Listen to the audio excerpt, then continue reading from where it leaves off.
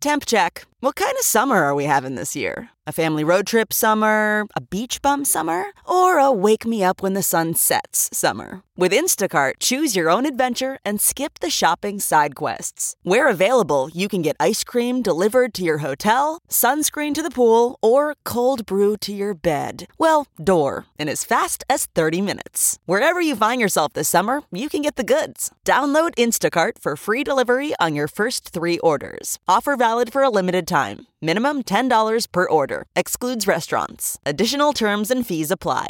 This podcast is brought to you by eHarmony, the dating app to find someone you can be yourself with. Why doesn't eHarmony allow copy and paste in first messages? Because you are unique, and your conversations should reflect that. eHarmony wants you to find someone who will get you. How are you going to know who gets you if people send you the same generic conversation starters they message everyone else? Conversations that actually help you get to know each other. Imagine that. Get who gets you on eHarmony. Sign up today. What is up, Gypsy Gang? We are back for another episode of the Gypsy Tales podcast, and maybe I dare say a special episode of the Gypsy Tales podcast featuring none other than our very own MotoGP superstar, Jack Miller. This has been one that I have been excited to do for a while, and we sort of tried to do it a while ago, and I'm glad that it didn't happen because I guess it's one of the reasons why I don't really like to just push the whole guest thing anyway. I feel like the good ones are going to happen when they happen. And the whole Jack Miller thing is really, I guess, like come into perfect timing. He started working with my brother at Alpine Group with some of his Australian management stuff, which sort of saw Jack kind of floating around our crew a little bit more. And then recently, we've just actually spent like a bunch of time together as mates hanging out. We did the Melbourne Supercross thing, then we did the flat track, and then he flew up for our Alpine Group Gypsy Tales Christmas party, and that is when we recorded this podcast. So I wanted it to happen a while ago just based on Jack and the success that he's had in MotoGP and a lot of people wanting to hear that podcast, but I'm glad it happened when it did, because we just got to spend a bunch of really rad time together of late. Just want to give a quick shout out to our sponsors that keep the lights on in our fancy new studio. Just got to give a shout out to the guys at Cricks Tweed. We teamed up last month, I guess, was when we sort of started our whole deal, and I've just got that new Triton, and it's the first new car I've ever got, which is pretty rad. And I've been driving around the Vito for a while, and I don't know, I just feel like as a moto dude, you just get so used to driving around a van and all the good and the bad that comes with that. And man, I just can't tell you how nice it is to have like an actual nice new car. I've been loving the Triton. I'm excited to do some trips. We've got some really, really sick trips planned, and that is just going to help facilitate it. Like I said on the last podcast, those guys are just stoked to help out and want to get involved in the motocross industry. We've got some cool stuff coming with them in 2020.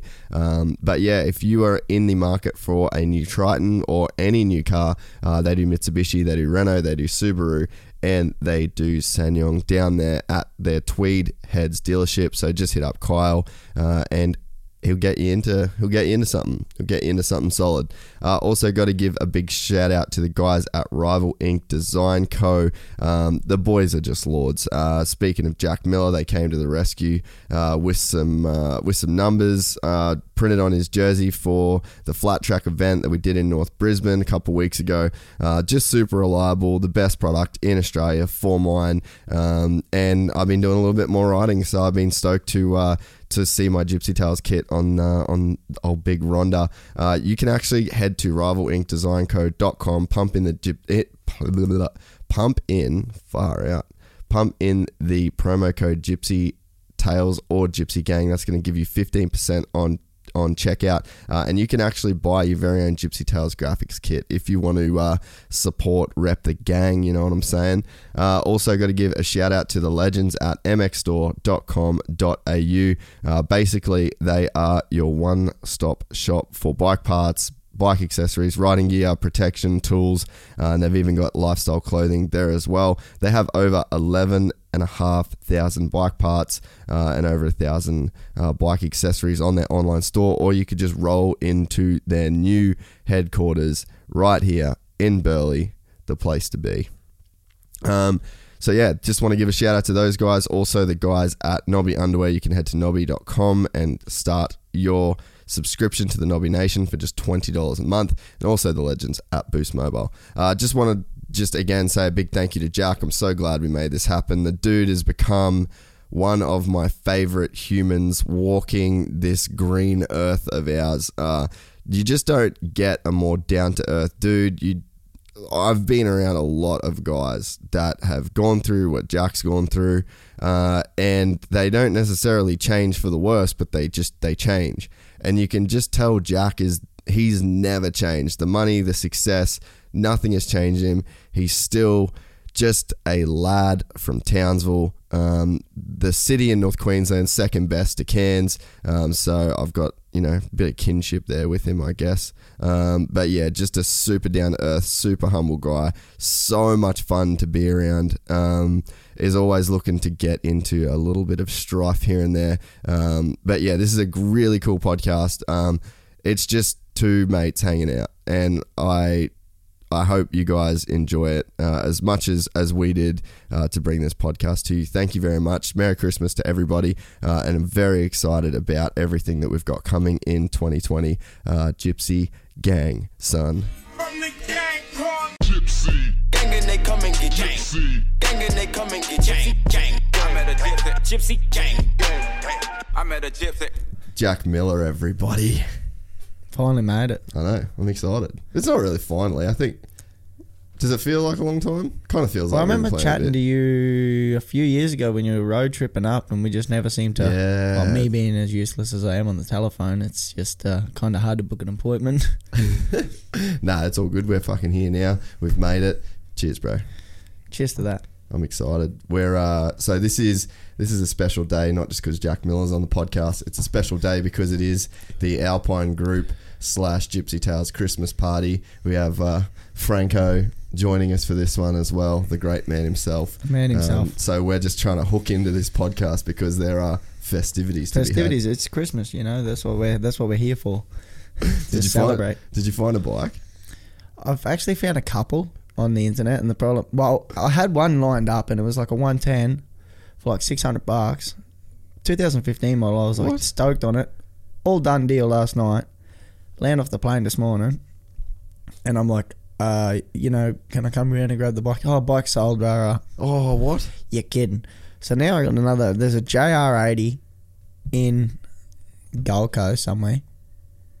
The people do keep ringing me. That's why I didn't answer you before, because I thought it was the people, but I was out doing shit and I didn't really want to talk to them. So I was Did they know it was you? No. Oh, okay, that's good then. Generally, we do it quite often at home. We buy cars on Facebook Marketplace, but I generally always make Franco message him. Oi man, there's a good one on there. Get on there quick. And get him to message him so that it doesn't look dodgy if I'm doing it. I feel like you could get like a special Jack Miller price though. That hasn't really worked just yet, but I'm hoping if we keep working at it, then I should be able to get some deals off Marketplace. What'd you put in that thing? Just Red Bull, baby. So what was the thinking behind? Like, you had me and Maddie in stitches last night. What was the thinking behind buying a bike for this evening? Well, Maddie said about burnouts, and he's like, "Oh, we need to organise bikes." I told Frank this when we were driving here. I'm like, "Man, listen, we may have to stop at somebody's house on the way." And he's like, what do you mean? I'm like, I rang Maddie and the boys last night. I'm like, "Hey, is it okay if I BYO motorbike?" Dude, I literally went full out last night and I booked, I got my rent-a-car. I got a 12-seater Hi-Ace, and then I got to the airport this morning. I'm thinking, I can't be picking up a 12-seater Hi-Ace. I said, I'll just get, he's like, yeah. I said, have I got the Hi-Ace booked? And he's like, yeah. I'm like, yeah, I accidentally pressed the wrong button. Can I get a smaller car? I'm like, no, need it. It was me and Frank going to be driving around in a 12-seater Hi-Ace, literally windows all the way around, look like a glass house. So I didn't quite need that.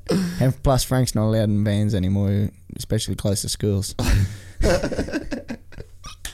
So your line the other day, which I thought was pretty special, was, man, I love burnouts. I haven't done by myself. Yeah, I've done burnouts by myself. I mean, you're not a true burnout fan unless you do it by yourself. And then I think we come on to the summer nats thing, right? Yeah, I know. And then we talked about summer nats. Is that still a possibility? I think we need to book it in. I reckon. If you're down, like... I think so.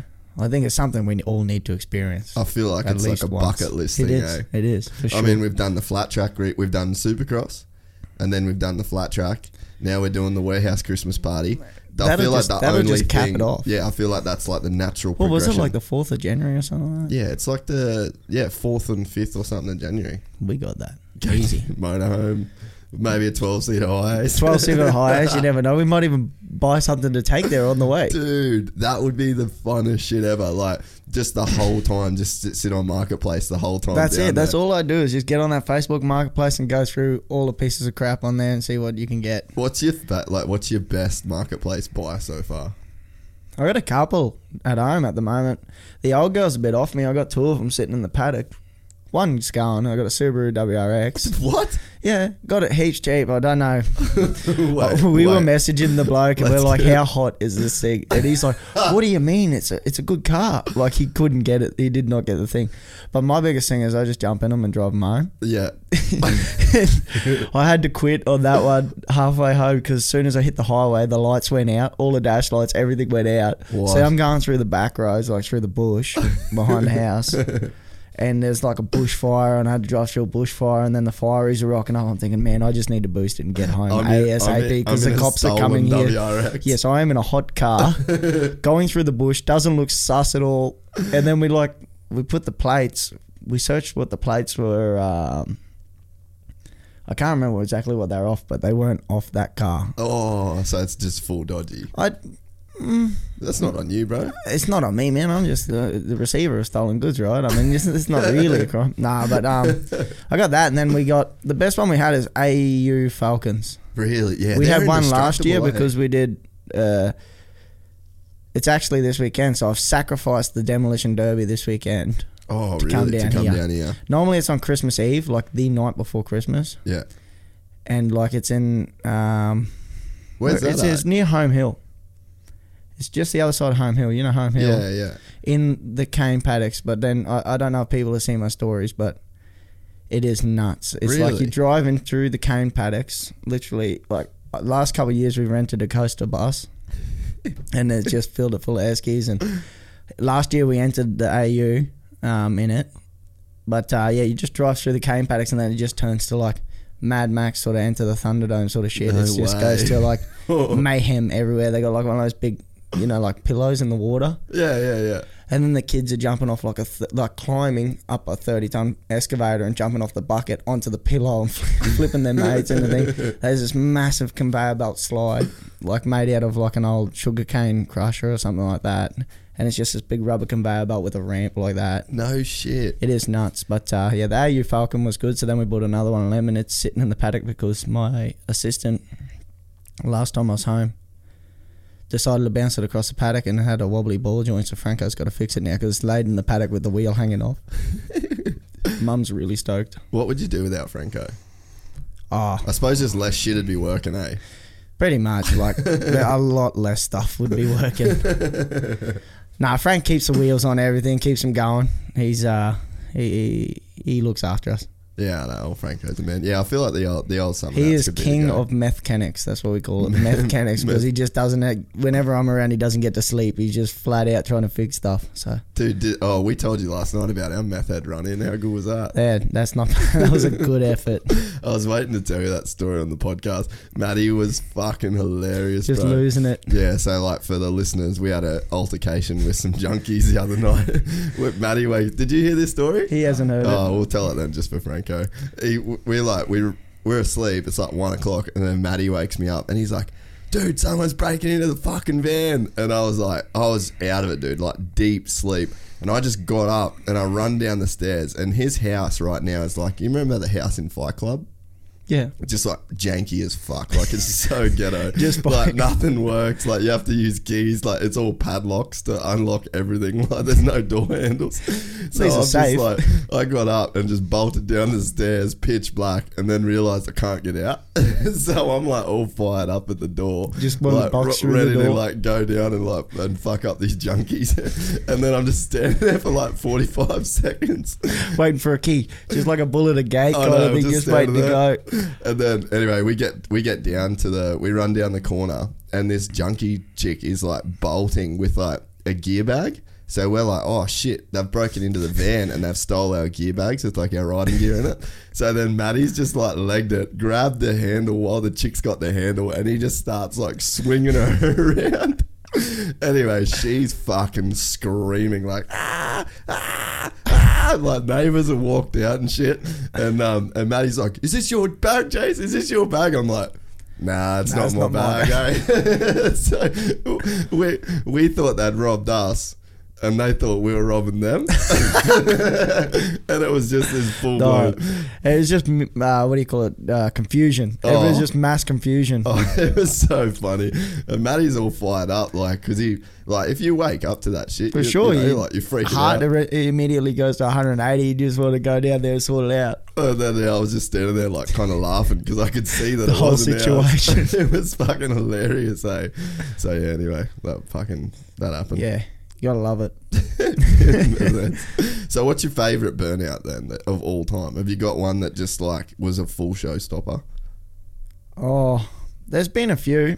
The last AU they've both been good. We've welded the diff up in them, and they do solid burnouts. Like solid burnouts. Dude, apparently that like all the kids that get into drifting these days are using those AU Falcons because of like the diff that they've got. The diff is indestructible. You literally just take the hat off the back, weld the crown up, and she's good to go. You have an ultimate drift car.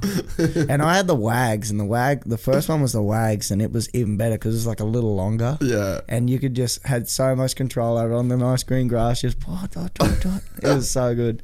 And like you say, they are indestructible. The engines are a solid bush basher. Because I guess that is a good place to start with your whole backstory. Like, you're pretty much just a bogan from Townsville, really. That Pretty is much, now yeah. fucking really good at riding MotoGP bikes. Yeah, that's what I always say. You can sort of take the boy out of Townsville. You can't take the Townsville out of the boy. Yeah, so, you're pretty solid proof of that, actually. yeah. So no, I still enjoy going home, and literally I got my first car at 17 on the farm, and 7 on the farm, and had one ever since. You know, there's always one rolling in and rolling out. Literally, because you get them. Now the biggest thing with the old girl is she's not super stoked on having shitty cars laying around the house. Just shit boxes everywhere. Yeah, so what you do is you just get, like, the scrappies come, they'll pay you $50 and take the car away. Really? So it's, unreal. They just take them away for scrap metal, so it's perfect. You Perfect guys- situation. you You just just keep them on the rotation. You guys just have it dialed in. Yeah. So when we spoke in Melbourne on the podcast, I don't know how the fuck I was so dumb to just not know how like close we sort of all were in terms of all the people we hung out with, the rate, like we were for sure at a lot of races you're at, and Dad goes to me after the Melbourne, he's like, you're a fucking idiot. You've watched Jack race like a million times on 60s and 80s. And I was like, fuck, probably. Like, I don't know. Surely I have. I would have been off just running amok somewhere else. You know, you guys are a little bit older than us then, Yeah. so I was one of the just little groms running around, shit all over his face and whatnot, covered in dirt. Dad goes, you remember Jack? He was a kid that either beat jats or fucking cartwheeled. And Yeah. I was like, I actually do remember that. That was pretty much it. That's my whole motocross career has been like that. It's either go really well or go in the meat wagon home. That was about it. The old meat wagon. Yeah. I do not miss riding that fucking track though. Which one? Woodstock? Yep. Oh, me neither. That place. It's always been pretty savage. It's always been square edges, hard. You know, it's a great learning ground, I guess you could say, or breeding ground, because it is just so rough and gnarly. Especially like when we had Queenslands and stuff like that, it was always nuts. Yeah. Square edges like that big, right in the middle of a corner, and you're just like, tat, tat, tat. And especially like when you're young, you don't care about it, but now you get older. Yeah, you're just like, what am I doing And this for? and you wake up Monday morning and the back's just hanging off because you've just been getting jackhammered the whole day. It's but there was a few good ones around. We were lucky, fortunate at that time. to have so many tracks around to go and ride, for example, up in Cairns or Mareeba or anywhere like that sort of, that North Queensland area, we had quite a lot of races going on. Did you ever ride Tully? I did a couple of times. That was probably my favourite track. I used to love the What was the other one? What was the other one up there with, I don't think it's Mirrawinny? Yes, That was I was up there, about wasn't to it? say, did you ever ride Mirrawinny? Mirrawinny. That was probably, do you remember that track? I remember it, never got to ride it. Fuck, dude. That was like, Mirrawinny I only got was to solid. race that one time, and that was I like rode it legend once. status. I rode it once, and I left there with my hip out to about here. Oh, yeah, The old shit. tree roots got me. Yeah, because They it was used- like Unadilla pretty much, eh? Yeah, tree roots in every rut pretty much, but it was sort of like natural flowing, like Yeah. the layout of the land. It was sick. Cyclone Larry fucked that. That's Really? why, yeah, that's why that stopped. Because when that cyclone come through, Just 'cause- knocked everything over. yeah, and it was so far into the bush. So this track that we had up in Mirrawinny, which was just south of Cairns, it was full dense jungle, like proper rainforest I remember it shit. was so humid too. Oh, there's no air in yeah, there, eh? it, Like, it honestly felt like you couldn't breathe. and I think that's why the track was so good though, because it was the under ground like, was like sort of always moist. wet. Yeah, because it was humid under there. It was under the canopy. No sun ever got on it, and it was just like, because my dad grew up racing that track. Really? Yeah, like it's been around that long. That long? Yeah. So I'm pretty glad. Me and Maddie, it was back when we were still sharing a 250F. And we both, Nice. yeah, he raced junior lights, and then I had to get straight on it to race the senior lights. Senior lights with a bend bike and that. I was watching one the other day. You were talking about that, moaning about Matty ruining the bike, and then you'd have to get on it and ride it. Fuck, everyone used to do that. I don't know. It's because I just wasn't that good. Everyone would be like, if there was a good dude that bike blew up, they'd be like, oh yeah, ride Jace's bike. Because I'd never fucking crashed. Yeah, either. exactly. It was always straight. It was. He knew it was a solid one to get on. Yeah. Peter got it nice and straight. Never got revved hard. It was Ridden on Sundays. Was always straight. One lady owner. But yeah, you were the full. You did like the full motocross thing, and I'm interested to understand like how the transition went into the road stuff. And I think it's interesting though, because you guys, Townsville had a culture of flat track, and we didn't have flat track really in Cairns. And we always, like, I remember Bagging out. Like, Yeah, I was full motocross kid Yeah. who only went and did it on the weekends so there wasn't any motocross Yeah. because I like riding. And yeah, like you say, and then like I'd go and do the main meetings because, you know, they were like Aussie titles and stuff like that, and I was not bad at it, so I'd go and race flat track. But yeah, I the main turning point for me to, like I said, I did dirt track sort of my whole career as well, or junior career, and then the main turning point for me was like when we went to 250s. My first and only race in junior lights was Queensland's and in Townsville. Yeah. Was that the Queensland year that motocross. Ford crashed? Ford I Or don't know. I know. Jamie Bain had a big one at Bain had a Queensland, big didn't one. he? Was it that year? Nah, and I think Dale. I don't know if he gone senior just yet or not, Oh, okay. but he might have been there. I think Redhead was even there still, or he Yeah. might have just gone senior as well. But there was a few of us, and first race was average. Second race, like a hole shotted, but they used to like. There was a ski jump off the first corner, and it was Yeah. like flat basically. But then the next lap they'd slow it down and put you through a chicane, and then come out after the ski jump. Yeah, I remember that. And literally I hole shotted, hit the ski jump, and you couldn't really see what was on the outside. A massive berm had formed on the other side of the ski jump, and literally I just clipped it with the front tyre. Got run over about 6 times. Bike was brand new before the meeting, and it was totaled. Like, Really? Dad pushed it back. I remember walking back with him. He pushed it back, and like the exhaust was dragging on the ground. Like it Well, it was made proper. it made Jatz's look pathetic. The one that he did this year. Yeah, it was like dragging along the ground. Still got it hanging on the wall at home in the shed. Like it was, Really? yeah, the exhaust went. Everything was just totaled. So on it. you've got that bike on the wall. Well, actually, the bike's still there. The bike got fixed. It was like front end was alright, but like from Everything subframe else. back, everything was just flat. Yeah. all the way to the back wheel, pretty much. But, And then, so what that did was that it. race? What did that race mean for your career? well, nothing. I was like, I just sort of got sick of getting hurt Yeah. on motocross and whatnot. So I was like, and then somebody, it was like right at the turning point, and somebody's like, come and give a road bike a go. And like it was straight into an Australian round. The first round was in Tasmania in 2009. They just changed the rules. to Really? So the first time you rode a road bike was at the Australian Titles? Yeah, the ASPK series back in the day, and it was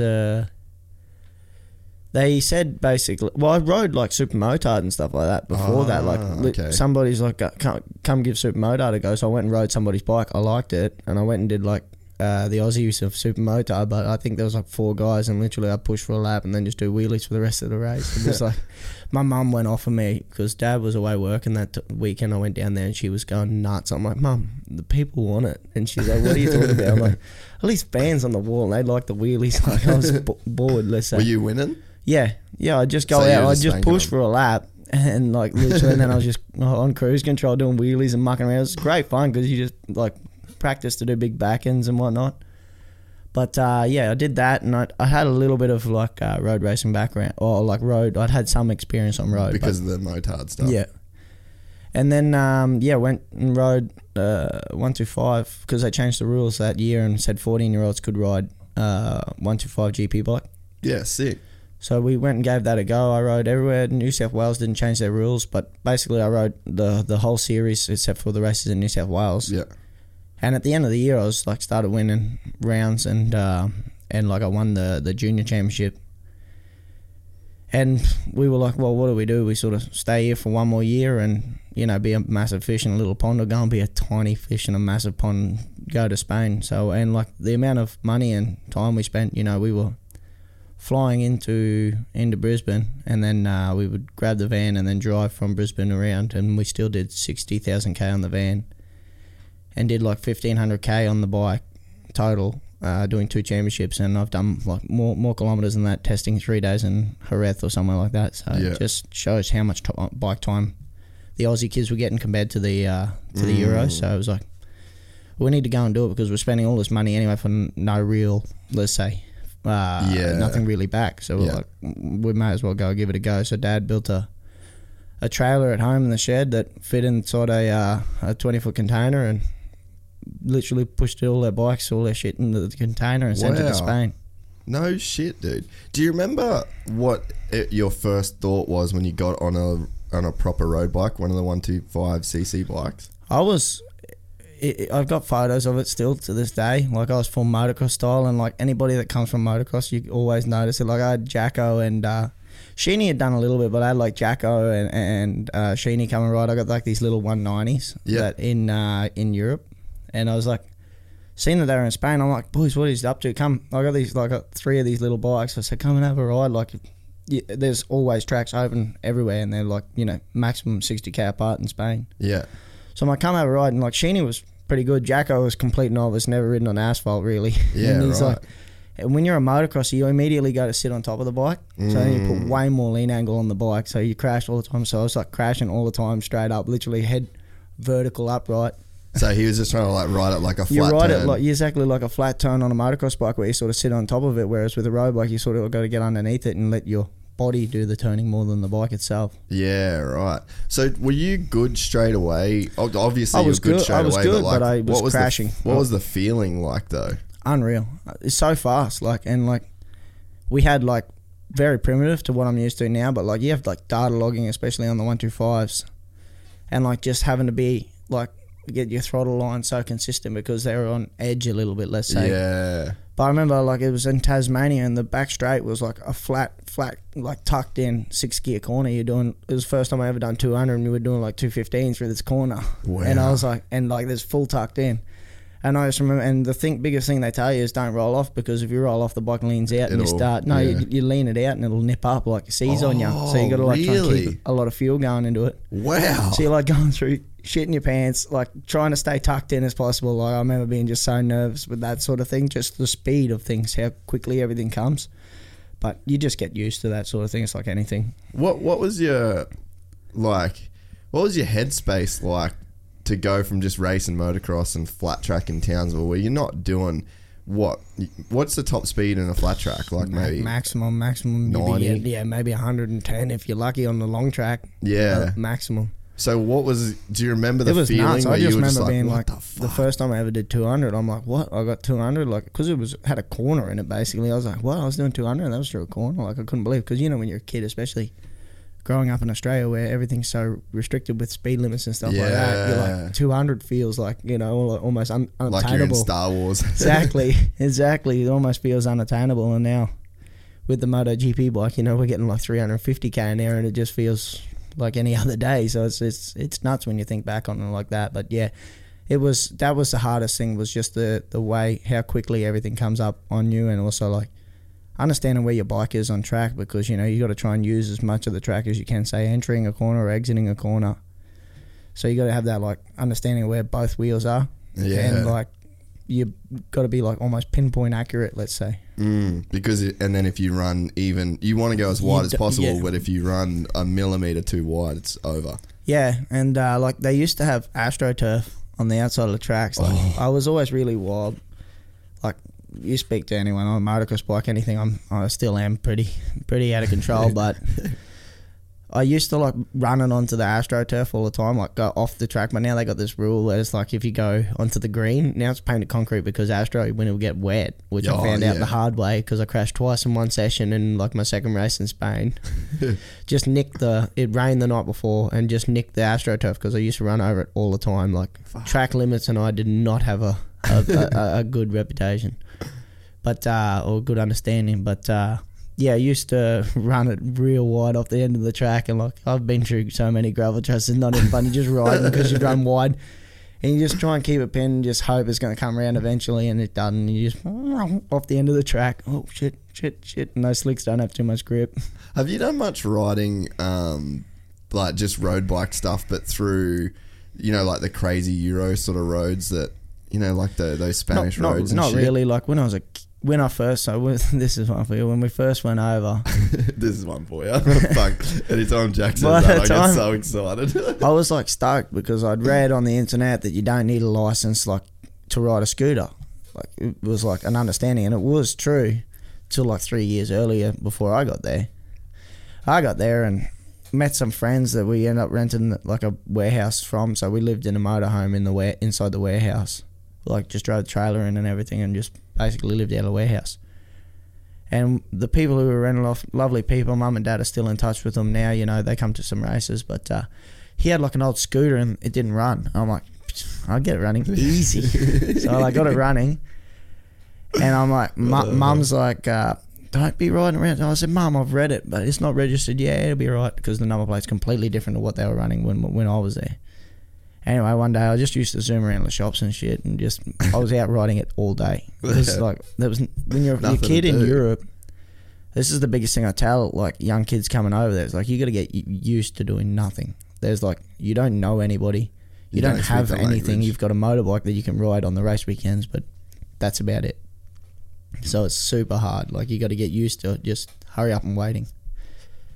But this gave me something to do, so I was like zooming around on it every day, and then.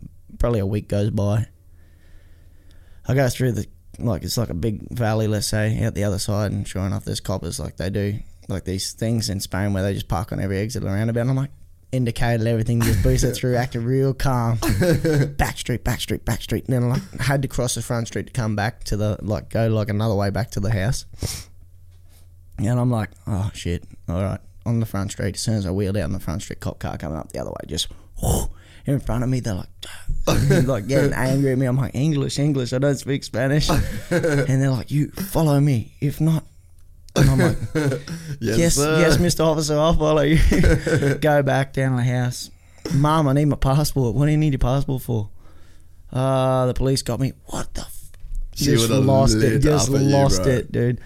And I'm like, yep. So I go out there, I'm dealing with the coppers, and they're like, yeah, you got to come back to the station. So I'm like, shit, like in the back of the fucking cop car, 15 years old. They like chained the scooter to the fence, and then they took me there. I got like, it was the weirdest shit I've ever had. I got strip searched the whole lot. Like had me sitting in a little cell. It was so bad.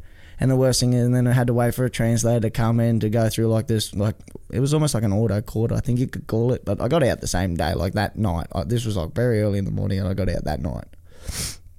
And I remember they come and they're like, oh, it's like $700, like euro, which is big money. Yeah, that's decent cash. And I just remember Dad yelling at him, leave the little cunt in there, he's going. And mum's like they're nearly crying and shit. It was just the weirdest shit. So you had to pay that, and then they come and unlock the scooter off the fence, but they never did. So And like there was a nightclub just down the road, and like people used to walk past drunk all the time, and they were fucking kicking the scooter and shit. So one day I just went out with a hacksaw and cut it off the fence and threw it inside the workshop. I just made a little speedway track inside the workshop, like figure eights and that. But yeah, that's about my road biking experience on the road. That's about it. Dude, you'd love to do like that Vietnam tour and stuff. For sure. We've done. Even like, the one like you did at the Cape, dude. That's like a bucket list thing for me. Yeah, well, we're gonna do that again in 21.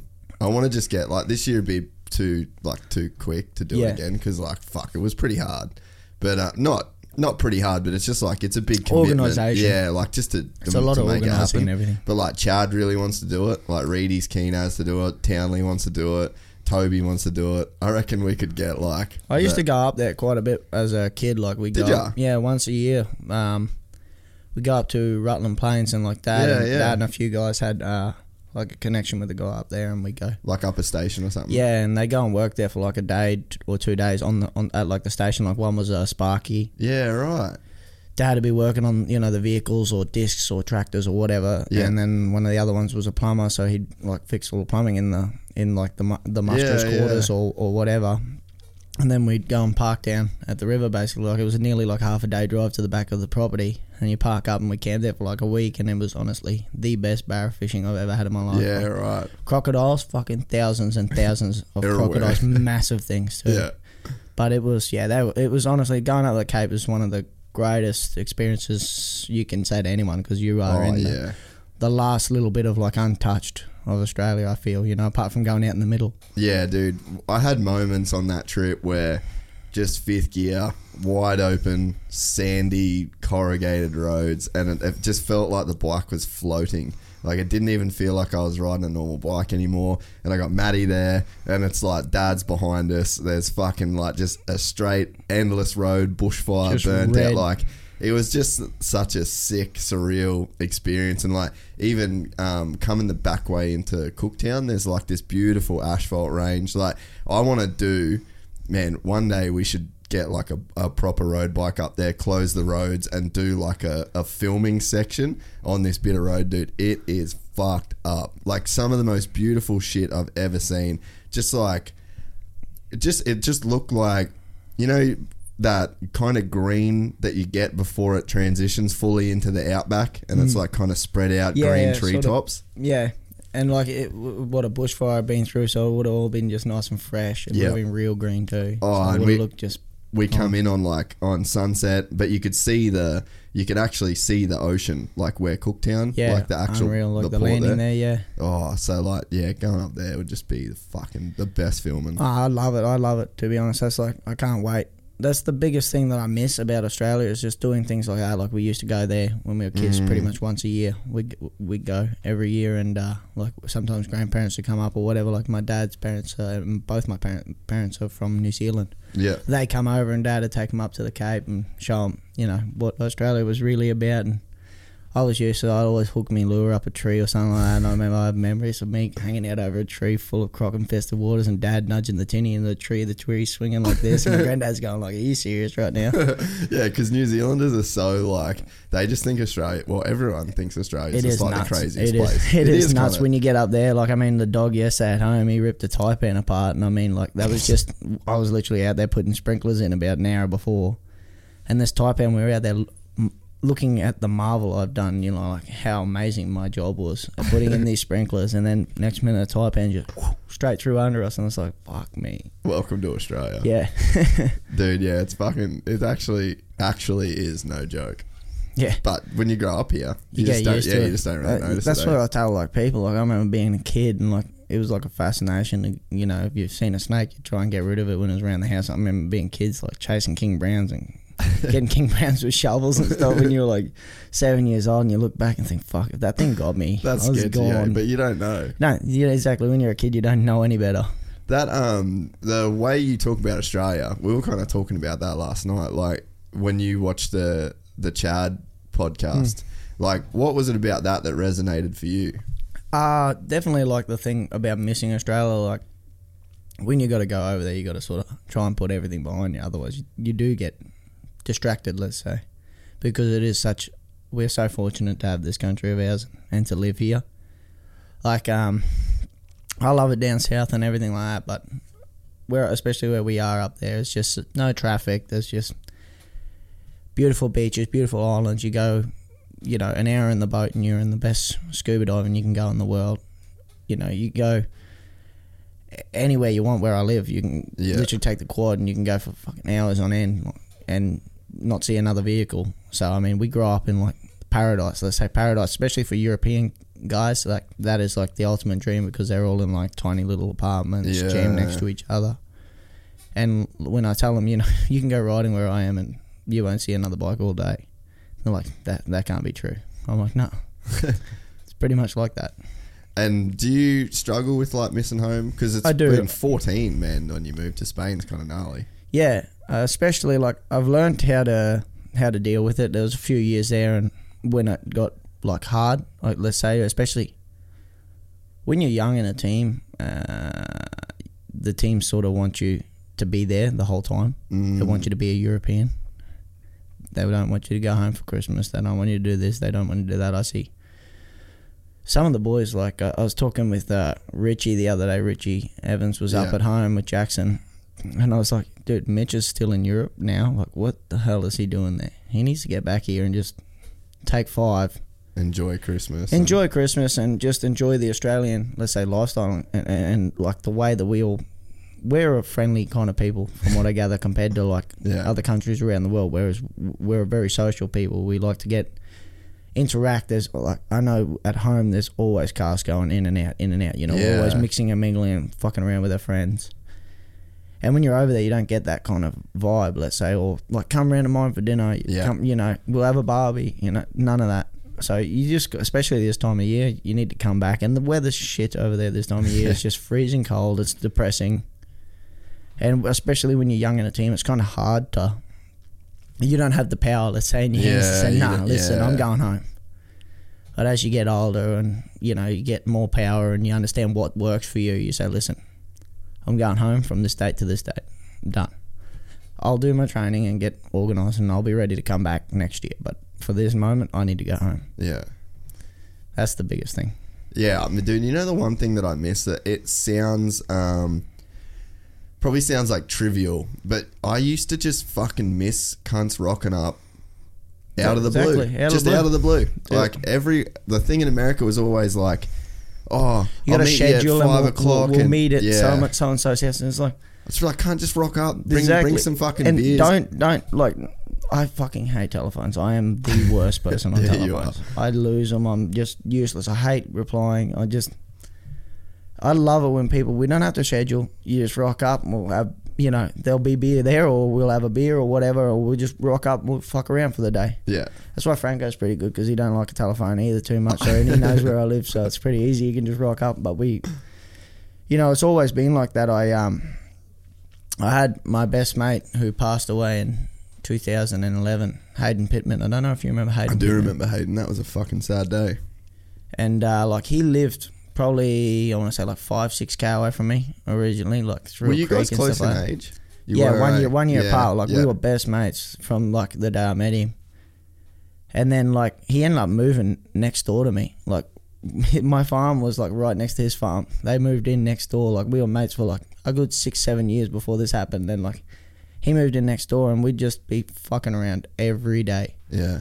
Like, his dad had a bobcat, like a earth moving company. He had like 3-4 bobcats, and we'd just be down the back building jumps, building shit. I had a backhoe, an excavator, and trucks and whatnot, and we'd just be fucking around all day, 13 years old. And he was a good rider too. He was good. He was just another one of those ones, like, naturally talented, big boy, but just naturally talented. And, like, we just fuck around all day on the same jump, just hitting the same jump, seeing who could do the best whips. And, like, the only two people we were judging was you and him. And, of course, you're going to say your whip was better than his whip, and he's going to say his whip was better than your whip. But we just fuck around all day. And then I remember one school holiday when he wasn't even there, when he wasn't living next to me, but he'd, like, bought his bike out as soon as the school holiday started, and he was on a KX 85 and I was on a RM 85, and I think it was 2 weeks. We did a 205 litre, so a 44 gallon drum. We pre-mixed a 44 gallon drum of fuel, and we did that in 2 weeks on 2 85s. Dude, that's unreal. And I think we did about 1 air filter.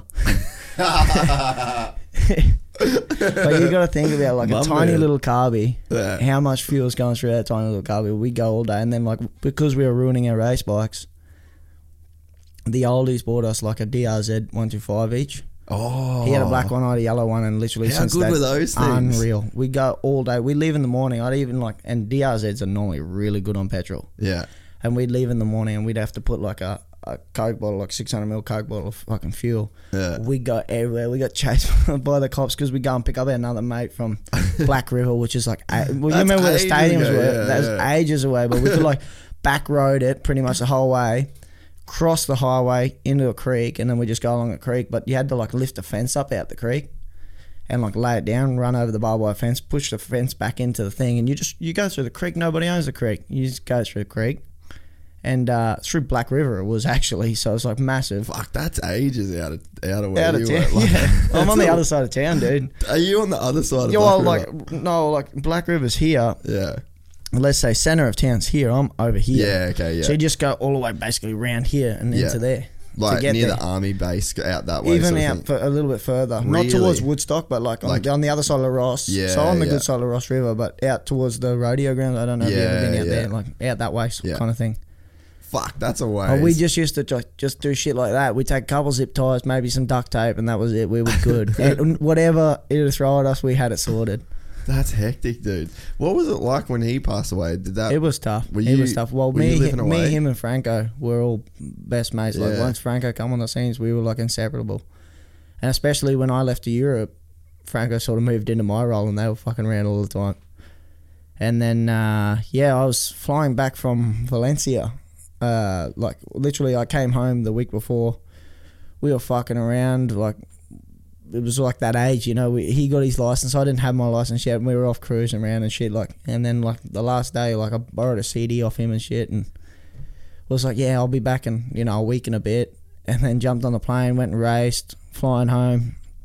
I landed in Singapore, and it was like, fuck, I seen everyone like get well soon on Facebook and all this stuff. I'm like, what the fuck's going on? So I like called his dad, and I'm like, John, what's going on? Like, what's happening? And he's like, it's not good, man. And then I like had another 2 stopovers, got home, went up there pretty much, and like John just broke down to us, and it was tough. That was a tough thing to deal with, especially being what were we there?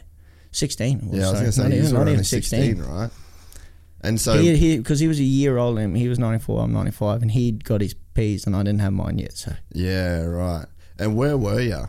So were you still flying overseas? I was not flying home, coming home for Christmas, like Valencia last round, did that, and then was like on the stopover in Singapore when I started reading all the shit, because everything was fine before I left. Yeah, right. And it was tough. Went home, sat up in the hospital for like 3 days, and then they couldn't do anything about it. Yeah, I didn't know you guys were that tight. Oh, we were like inseparable, dude. He was. He such even a got like good he even got fucking- like trophies back in the day. I remember he got like, this is like, and his mum and dad worked for the club like the whole time, as well as my parents did. But somehow, some way, it got fucked up, and he got a trophy from the club one year at like the end of year prize giving. It said Hayden Miller on the fucking trophy. Like, they forgot that he was Hayden Pittman, dude. It's like, we were super tight, and it was a hard blow, that's for sure. Fuck, cheers to the him. great man. Yeah. I know, fuck. That But was hectic. it was such a good time having them around. Man, I remember just him being like the chubby kid that could just throw the sickest whips. Yeah. It was like him, and then Brady was. Did you ever go to Brady's house, Stanley's? Yeah, I did. So Brady, literally, do you remember his track? Not well, but At the back, and then there's a dirt road. Yeah. And then I'm on that dirt road. Yeah, so I was right. like behind Brady's house kind of thing. There you go. That's how you know. Yeah. Now, sort of where I am out that way. Yeah, okay. And then, like Brady was just up the road, so we go and ride there whenever Brady wanted to ride, but it wasn't too often. We had to push him always. I know, eh? Bimo, where's Brady at? And he finally come out and ride, but no, it was a good group of guys, and like I said, like there was always people going and rocking up, and we'd always go riding together, whether it be they come and ride at ours or we go and ride at someone else's. But it was like, I'll try and explain that to the Euros. They're like, dude, I never used to have to even when I was a kid, I never put my bike on the trailer to go riding. I'd literally fuel it up at home, ride to wherever I was going, ride, and then ride home, fuel up, we'll get some lunch, fuel up and ride back again, and you'd ride all day. Yeah. Which was kind of hard for them to deal with, because it's like they're so regimented. Like, you go to a track and you pay your $20 and you ride for the half a day or whatever, and then you pack up and go home. I think that's what's like unique, because you look at how many good guys come out of the North Queensland scene. You got Todd, being probably the oldest guy, and even around him you had like Harley Pizzuti and Luke Weaver that could have been just as good. You had Chris Nash that was just as good. Then you had Jackson, you had Wade, you had Richie, you had Mitch, you had Wilson Todd. Then you come out of the Townsville crew. But I feel like there's something to be said about guys that didn't have to fuel up load up their bikes and go ride. All they had to do was fuel up their bikes and then just ride at their own places. Exactly, like Dad, I never had to rely on Dad, let's say, to go riding. Like as soon as we moved to a farm, it was like, I don't know if my mum was like gullible or if she was like, she knew what was going down, but I never had homework ever. Even though my report card said if Jack had tried, he failed this, if he'd tried more he would have got it. But I just rock up at home every afternoon. I swear to God, every afternoon I rock up at home and go, Mum would be like on the way home, or if I'd cycled home, she'd be like, did you do your homework? Yeah, I did it. I did it at lunch. It's all sorted. And I just literally go and Mum wouldn't let me wear gloves or goggles because I'd lose them around the farm. So I was like, I just put on my boot. Generally it was just boots and a helmet. That was it. And I go ride all Arvo. Like inside your knees here, where your knee guards normally are, would be that chafed. Fingers, never used to get blisters, nothing. It was ever that hard, but it was just like the best feeling. You go until you literally couldn't see anymore, and then you're riding home in the night and the bugs are hitting you in the eyes. Yeah, I remember that shit. Dude, the cane paddocks used to be the worst, man. They'd have so much bugs around the cane paddocks, and you'd be like, like you go fast, but then they start stinging more and more. You just do not want to get one in the eye. Dude, there's some bugs. There's one bug in particular that used to burn the fuck out of your eyes. They get in there and almost feels like they go like that. They start scratching. Well, there's one that used to sting, dude, and it used to. It kind of maybe it was just in the cane fields. But there's this one bug, man. So we're cane fields either side of us, like.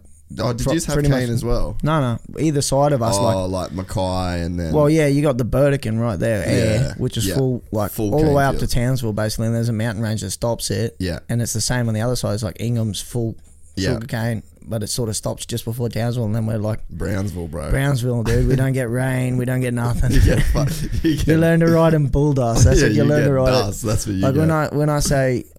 did one air filter, I mean like I used to dust bikes. I'd be like, Dad, my bike's struggling to start, and he'd be like, you fucking dusted it again. Like I've had bikes that bad, like it started dusting on a Friday and I've ridden it till Sunday and Sunday I was push starting it because it would not kick start anymore. 2-stroke 85 and you'd have to push start because it wouldn't start with the kick anymore. Dude, Pizzudi's shit used to be like that. It's like, it's bad, but it's good, like at the same time, because we destroyed so much gear. But I was fortunate enough, Mum and Dad were able to support me destroying shit, and they were always there to look after me and like give me all the new shit or whatever we needed to go racing. And like it was such an awesome way to grow up. I wouldn't change it for the world. What was it like to have your parents like, did you know how much they were sacrificing at the time, like especially when you moved to, because when I moved to Europe it sort of all sunk in. You get into that age, dude, like 14, 15, and like Dad's company was doing really, really well right up until like 2009 when I started racing road bikes, and then GFC, everything like that.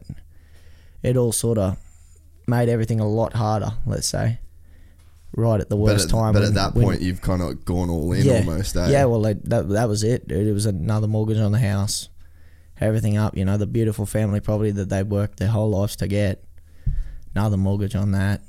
He had a beautiful big boat that he'd worked, again, his whole life to get.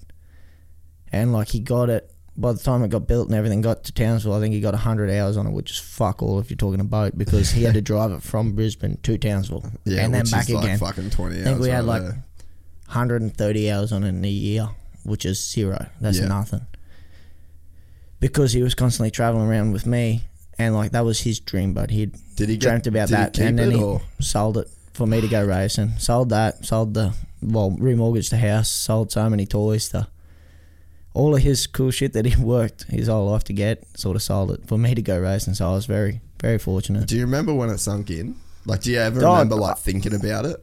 I remember it to this day, being in Jerez, and like I was always like a chubby sort of kid, like not fat, but I always had just that muffin top, a little bit. Especially like, but Hayden's mum, like we used to always go to either Hayden's mum, or if my mum wasn't home, we'd go over to my home and my house and deep fry a heap of shit up. Like, I get the deep fryer out, and me and Petty would be down in the deep freeze looking for shit to deep fry. And then, like, we were burning off, but I was always a little bit chubbier, let's say, and I never really did too much training. I'd cycle to school or whatever, which was quite a way. It was like 11k there, 11k home. That's a decent cycle. Not bad for, like, you know, a 12, 13-year-old. Yeah. I was like, yeah, I'll go cycle to school. But Mum loved it because then she wouldn't have to deal with me and my sister arguing in the car over who got the front seat.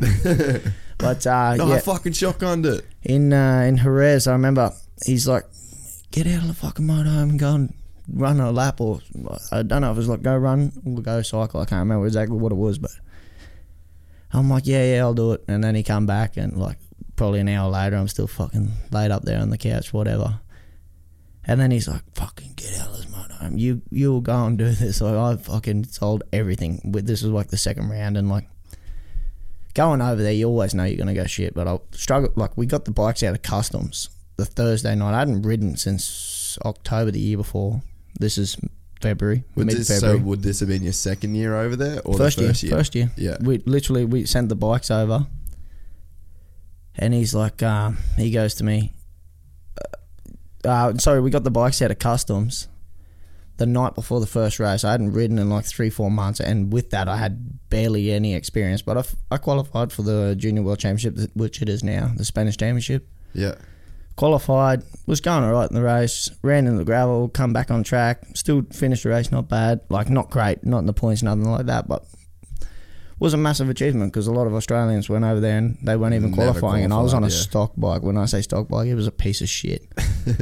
I talked to like guys like Alex Rins and Alex Marquez and stuff like that, and they were like, you wouldn't know, that bike was so shit.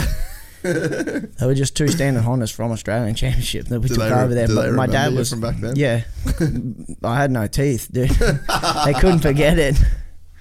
We talk about it. Was it you who lost your teeth? Yeah, we were talking about this the other day, and it was like, so yeah. When I first went over there, but back to the story anyway. We were in Jerez, and like results aren't ideal. Let's say there was a couple other Aussies over there, and they were doing a little better than me, but they were also better equipment. But my dad's thing was like, you'll ride a piece of shit and you will learn how to ride it properly, and then we'll get a decent bike. But when I believe you're riding this thing to its full potential, and when you're going to fucking run and train. Yeah, exactly. So he lost it.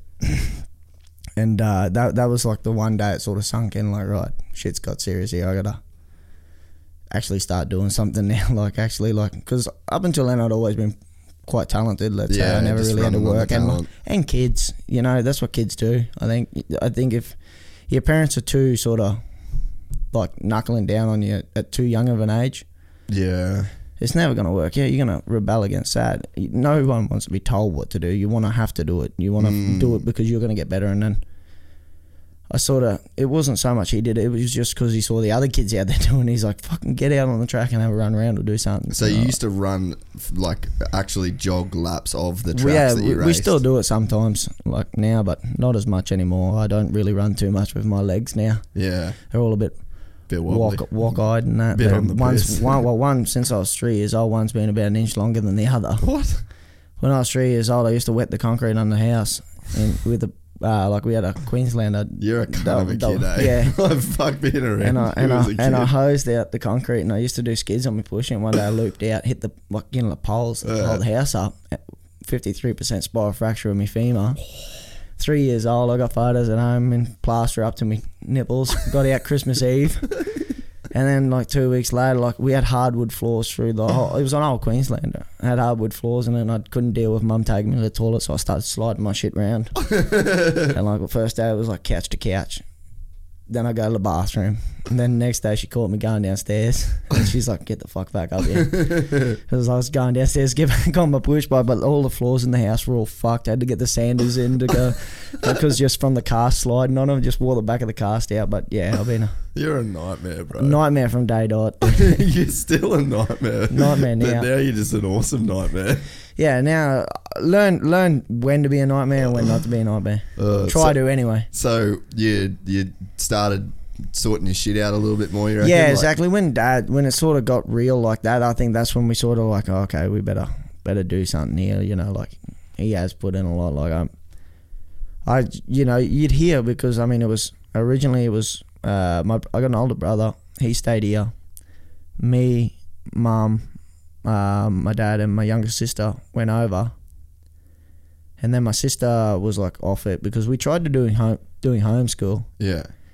While we were in Australia, and it wasn't going to work. You had to fax shit and like do this, that, the other. Like you weren't able to email different time zones and shit. Different time zones, trying to fax stuff when you don't have. I mean, this was 2010, so like internet was just like let's say the wireless internet that you could travel around with, and that wasn't what it was today. And trying to send it out to countries like Spain or France or wherever, it was a bit of a nightmare. So like, and Mum couldn't even get me to do my fucking home or get me to do my homeschool at home when we started 2 weeks before we left, and she couldn't even get me to do it. So she's like, "Fuck this, you're not doing it." And that was how I dropped out at 2 weeks into grade 10. If you can count the 2 weeks of homeschool that I didn't do.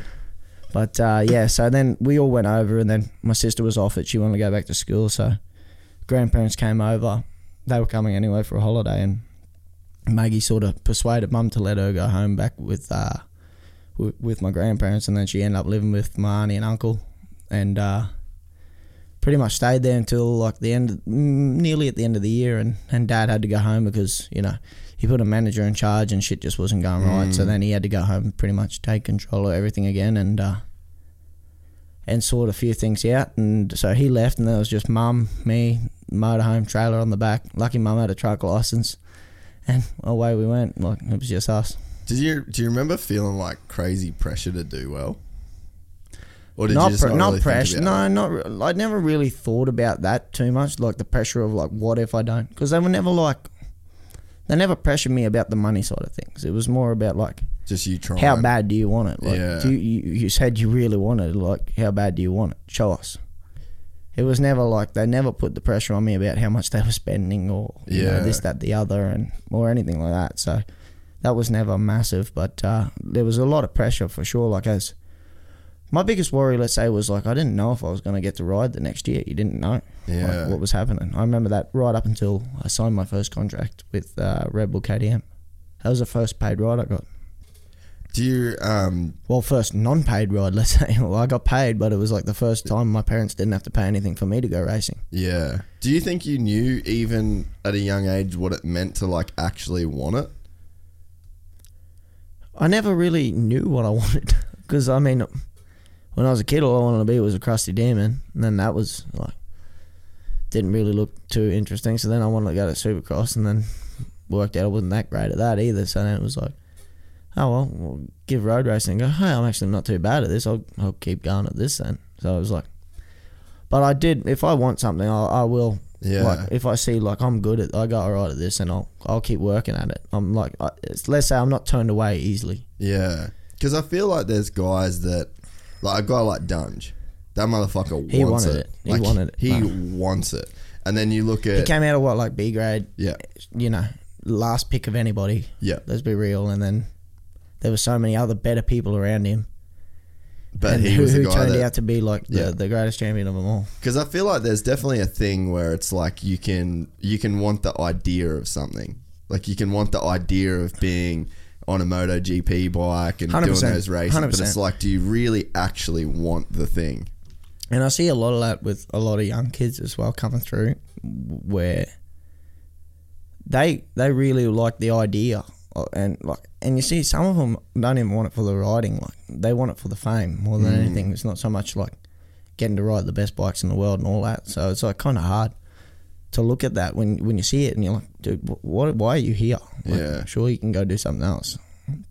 But and then you see some kids, like you say, like your Ryan Dungies and guys like that are just grinding in and out. And I see kids that have like not very much talent at all, and I go riding with them. There's a few guys that we go riding like Super Motard and that, and they are the most dedicated dudes I've ever seen in my life. But they just don't have it. They just don't have it. Yeah.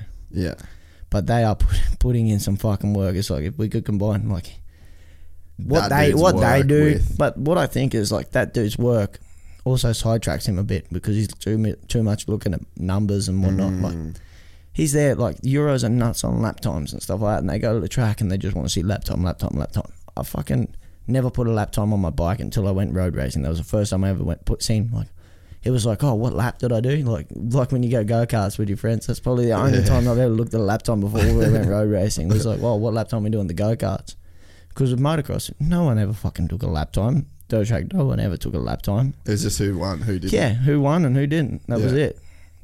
Yeah, fuck, that's pretty true. I think that there's a mix too where, because I've thought about this now, right? Like, I've gotten good at sport in my 30s. Like, I've always been, technically, I can, on a fucking motocross track, I'd have like the sickest style. You look at me in photos and you're like, fuck, how good's that guy? Slow as fuck. Yeah. But like, I just thought about it way too much. Like, I thought about what you were doing, what I was doing to like you said, probably too much. I was just thinking about this what is like the perfect rider, and then you hear a guy you say, I never even looked at a fucking lap time. You've got to have a mix between like all that. I want to know is like if I felt good, that was all that mattered. Head's always sort of been. I feel like yeah, you're thinking, but you're subconsciously thinking, I guess you can say. Like, it's in the back of your mind, you're thinking about where you're going, what line you're going to use into this corner. But in the front, let's say, and what's going on, you're just focused in the now, what's happening right now, what you're doing, like with what you're feeling. It's more of a feeling than anything, I feel. Have you started, because like nowadays, because I'm in my 30s now, like 31, and I feel like I've just gotten more just secure as like a person. I sort of don't give a fuck as much about what people think. So when I'm doing sport or when I'm riding or whatever, I kind of don't care. Whereas I think when I was younger, I used to care what people thought. I used to care. I used to care like what dad thought. I used to care if I was fast in this, but nowadays it sort of doesn't matter, and I've started doing way better. But it's like, I wonder if that's something that guys like you just have forever. You just kind of don't give a fuck. I've always, let's say, cared. I never want to be the squid, out there, and like, but I mean, like, as I said, I've had one leg longer than the other pretty much my whole life. Every footy team I ever got on, like, I'd always get bagged out because I fucking run with this like wobble. So like, and like then I'd sort of shy away from running a little. Like, let's say shit like that. But it didn't really bother me because I go and hit the most people in, like on the football field. I try and tackle as many people as I could in one game. That was my biggest thing. Like, I wasn't big. I never was big, like tall or anything like that. But I try and make up for it another way, and like I always want to fit in. But for sure, like I never really thought about what anyone thinks I'm doing on a bike. I mean, my style's my style. I've given, like, when we come to the MotoGP side of things, my riding style is quite different. It's quite a little more old school. I turn my arse in a little bit more. It looks like a Mick Doohan at some points, which was a really strange style. But it's what works for me, and like that's how I feel comfy. And I don't give a shit what people. It's how I feel on the bike, and that makes me feel comfortable. So I ride it however I like. It's like being a kid. Yeah. And people are like, you're loose. Well. Works sometimes. It works sometimes. Yeah. When did it start turning around for you in Europe? Or like, when did you start feeling like real comfortable and you think like, midway through the year. Midway through that first year. Yeah, I started going all right, and we got some tracks, and I like understood what was going on, and I understood, who was racing. We were never there to get podiums that year, but the next year, like already halfway through the year, I started talking with a team, and then they took me on the next year for the German Championship and the Spanish Championship, which I did both that year, but I only did a couple of rounds in the German. And the next year I did all the Germans, and I did a couple of Spanish, and like I won the German Championship. But it was a bit of a nightmare. Like, I had a German teammate, the bike seized. Never seized a bike my whole life. Bike seized 3 times last weekend. It was like I was getting stitched up. Heavy, but then like my current assistant, Thomas. You got an assistant? Yeah, he comes around with me. It's not Franco at the minute. Franco's like, he's like my second one. I was going to say, we need Franco to be the number one. I'm the Aussie one. He's the Aussie assistant, and I got Tommy, the Dutch assistant. So coming back to Tommy, like when we were in this is how weird shit works. Like Mum's like a really outgoing person. I mean, you met her. She's like really outgoing. And she like was over there lonely as shit when we were in the first year. And we met Thomas at the first. Well, I didn't really even meet Thomas. But my mum had met his mum because we were parked next to each other. Like, they had their tent set up off their motorhome, off their like truck. and we had our set up off our truck in the middle of the paddock. And they met, and she's like, "Oh, I met this lovely Dutch lady. You're racing her son, rah rah." I'm like, "Oh yeah, whatever." No thought of it. Go do we did that race, and then because we were in the north of Europe, Dad would we'd just drive to tracks that were on the GP calendar, like that we knew were GP tracks. Oh yeah. And there's always track days, and you pay $50, and we had a complete bulk stock bike, and I just do laps and laps and laps on it. On at the end of the race meetings, I go to all the back of the garages. This is no shit. And I go through all the tyres that were out the back of the garages, and oh yeah, that's a C. So it's like a medium compound, because the Aprilias you could use a harder tyre. Oh. So I'd go through and see the compounds. Yep, I'll take that. And I'd just, on my push bike literally, and I'd ride back with fucking arms full of tyres, throw them in the back of the trailer, and then we go do these track days. And me and Dad would be there fitting tyres, just use these second-hand tyres, but it'd keep us going. Yeah. And they were free. They were thrown out. But yeah, and then we were coming back from Czech Republic. In Czech Republic, the roads are really shit. Concrete, like America, but worse. You know, how the Americans are dunk, dunk, dunk, dunk, poured concrete. The amount of times I thought I had a flat tyre in America, eh? The Checo ones are more inconsistent. Like Townsville Square Edge. Woodstock shit. Woodstock Square Edge, dude. Exactly. And we're going along, and fucking next minute there's smoke bellowing out of the trailer, and we're like, what the fuck happened? The drawbar broke on the trailer. We just crossed the Dutch border. Oh. And we're like, fuck. What do we do now? We don't have a fucking welder. We don't have shit to fix this. Fuck. Now we're in a pickle. And then Mum's like, Thomas is, her name's Rihanna, Thomas's mother. And he's like, Rihanna's just up the road. Well, 150k up the road. I'll give her a call. His dad's got a machining company, pretty much like what my dad does at home. He's got one of them in Holland. And so we're like, oh yeah, righto. So he came after work, 4 o'clock or whatever it was, knocked off, grabbed his welder and a generator and fucking boosted it down to us in a van. Then they're like, yeah. So Dad got on a trail up in the parking lot of a Shell there, welded the van up, and went back to they're like, yeah, come back to our house. We got our truck parked up. You can just back in there next to it. The next round was in Assen. Great. Yeah, no dramas. So we go back there. Next year I'm living there full time. Really? It became like our second family, which was unreal. And then did you kind of need that, do you think, to make the Europe thing work? Mum did, especially. Mum did more than me. But it was good. I met Thomas and his younger brother Geordie, and we just become good mates. And then Thomas was racing me at the time. He builds his own motor. He builds his own bikes. Yeah. Everything is nuts. He built when I was racing him, he had his own bike, complete own bike. Him and his dad built the engine, whole thing. Cast the engine. Wow. Cylinders, chassis, the whole lot, apart from brakes and wheels, pretty much, and suspension. Everything else was hand built by themselves. Was it any good? It wasn't bad. It used to nip up quite a bit, but his dad had always run it on the edge, dude. Always, and it was quick. In 125, this was in the 125 days. That's pretty gangster. But then Thomas was always focused on that, and he wasn't, let's say, that great of a rider. And then he ended up being he ended up working for a team, and then in the paddock. Yeah.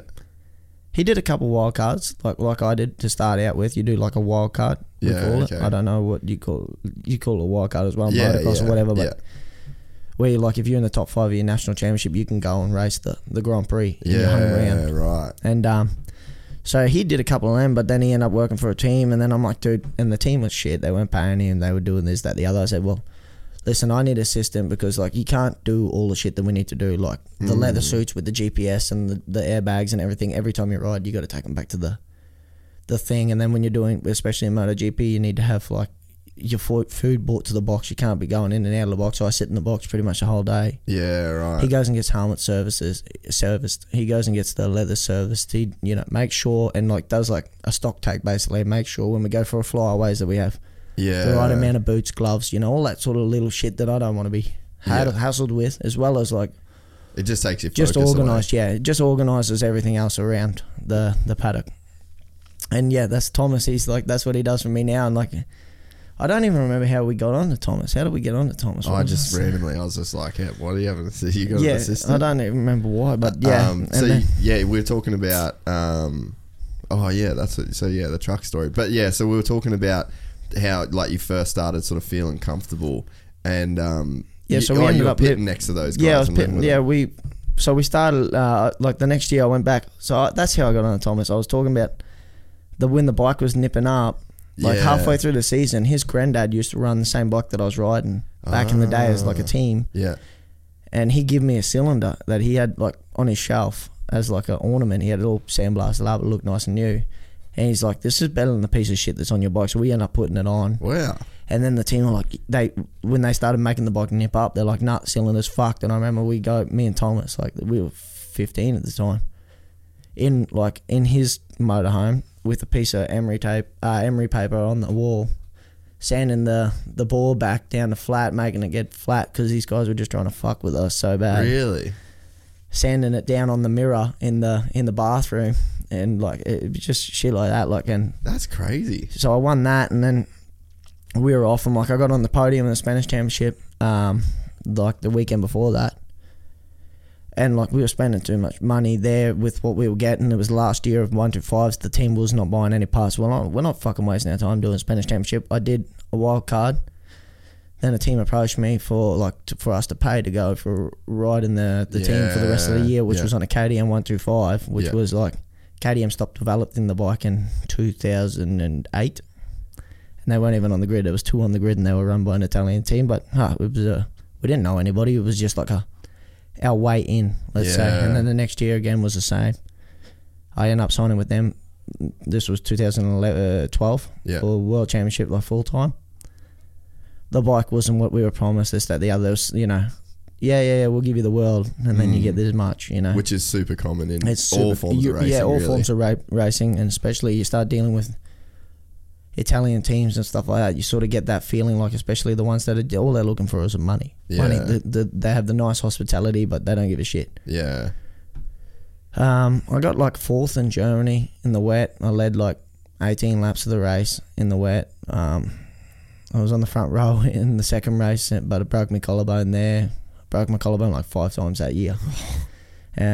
Just out of control, really. I was trying to ride it like it was just a standard. Like literally, I can go to the shop right now and buy the same bike I rode. Really? Then, like it was on for sale, but I got onto this team who I knew from the Germany days. Yeah. They contacted us and they're like, yeah, come and ride for us. We got a Honda engine, but FTR chassis. Yeah. And FTR were pretty good at the time. Like KTM were the best. When we went to Moto3, KTM straight away came in with a 4-stroke and just dominating everybody. Yeah, right. And the next year I went to them, and like I was fighting for the podiums every race. Just like never got on the podium, but it fucking made me hungry but the bike was like, I was on average like 11-12k an hour down on everyone. Oh, that's a lot. The Honda was really slow, but it handled amazing, and because it handled good, I could do what I wanted with it, and I could sort of tag in with those guys, and every race I got closer and closer and closer to them. And that's how I got the factory ride then with the KTM Red Bull. But KTM. it was like, that was like last chance LCQ, dude. That was like, even towards the end of the year, it was like getting to the point like mum and dad were like, we can't keep paying. Like we told the team like, Jack's gonna have to stop. He can't keep paying. Yeah. Do you remember how much it was? Like, did you have to pay per round or?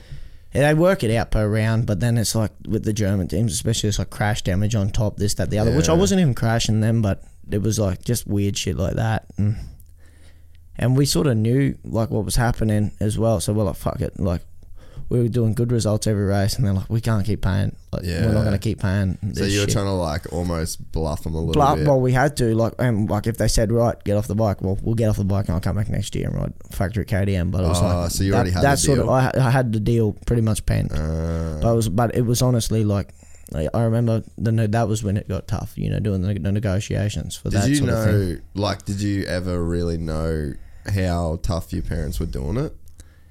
Or did they keep it from you a little bit? They kept it from me a little bit, but I knew. You can pick up. You can feel it, Yeah, you can feel it when you go through that sort of thing, and, people are pinching pennies and what, Yeah. I never really watched mum, since we were little kids when business was first starting out. Apart from then, I'd never really seen her look at like, Too much, like, the little price stuff. tags of things in the supermarket and stuff like that, and then you start watching it happen and you're like, shit's starting to not be great here.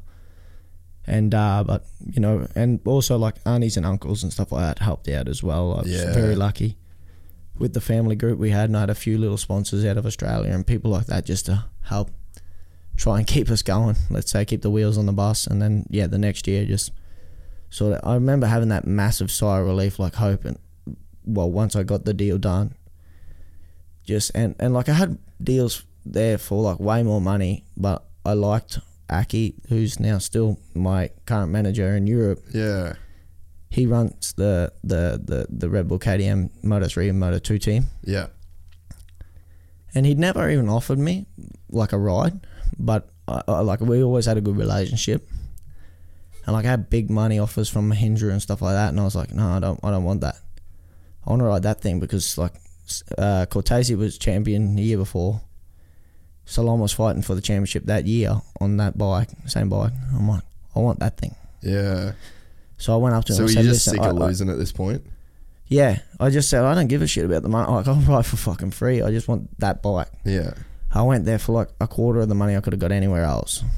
But also the way I looked at it is I was like, put in decent bonuses and stuff like that. And I'm like, I'm going to win. And when I win, then I'll make the money back tenfold on what I'm fucking, like what this base salary is going to be over here.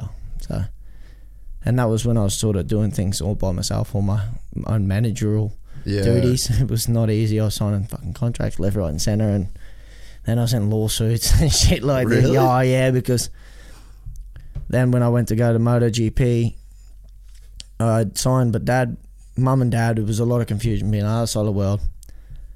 They're like, sign it, and then they're like, don't sign it, and the guy's like, oh, you need to sign this. So I fucking signed it. Thinking, what was that like for? A pre-agreement for Moto2. Oh, which you never did Moto2, huh? I never did it. So what was that deal for? Well, that didn't come to light until I was leading the championship the next year. And then he's like, hey, remember I got your son that fucking pre-agreement. Oh, so it was like an agreement, like you had to sign a thing that if you were like a pre-agreement, like we're going to do a contract. Me and you are going to do a contract. Like a letter of intent. Exactly, that's it. That's what it is, a letter of intent. Exactly.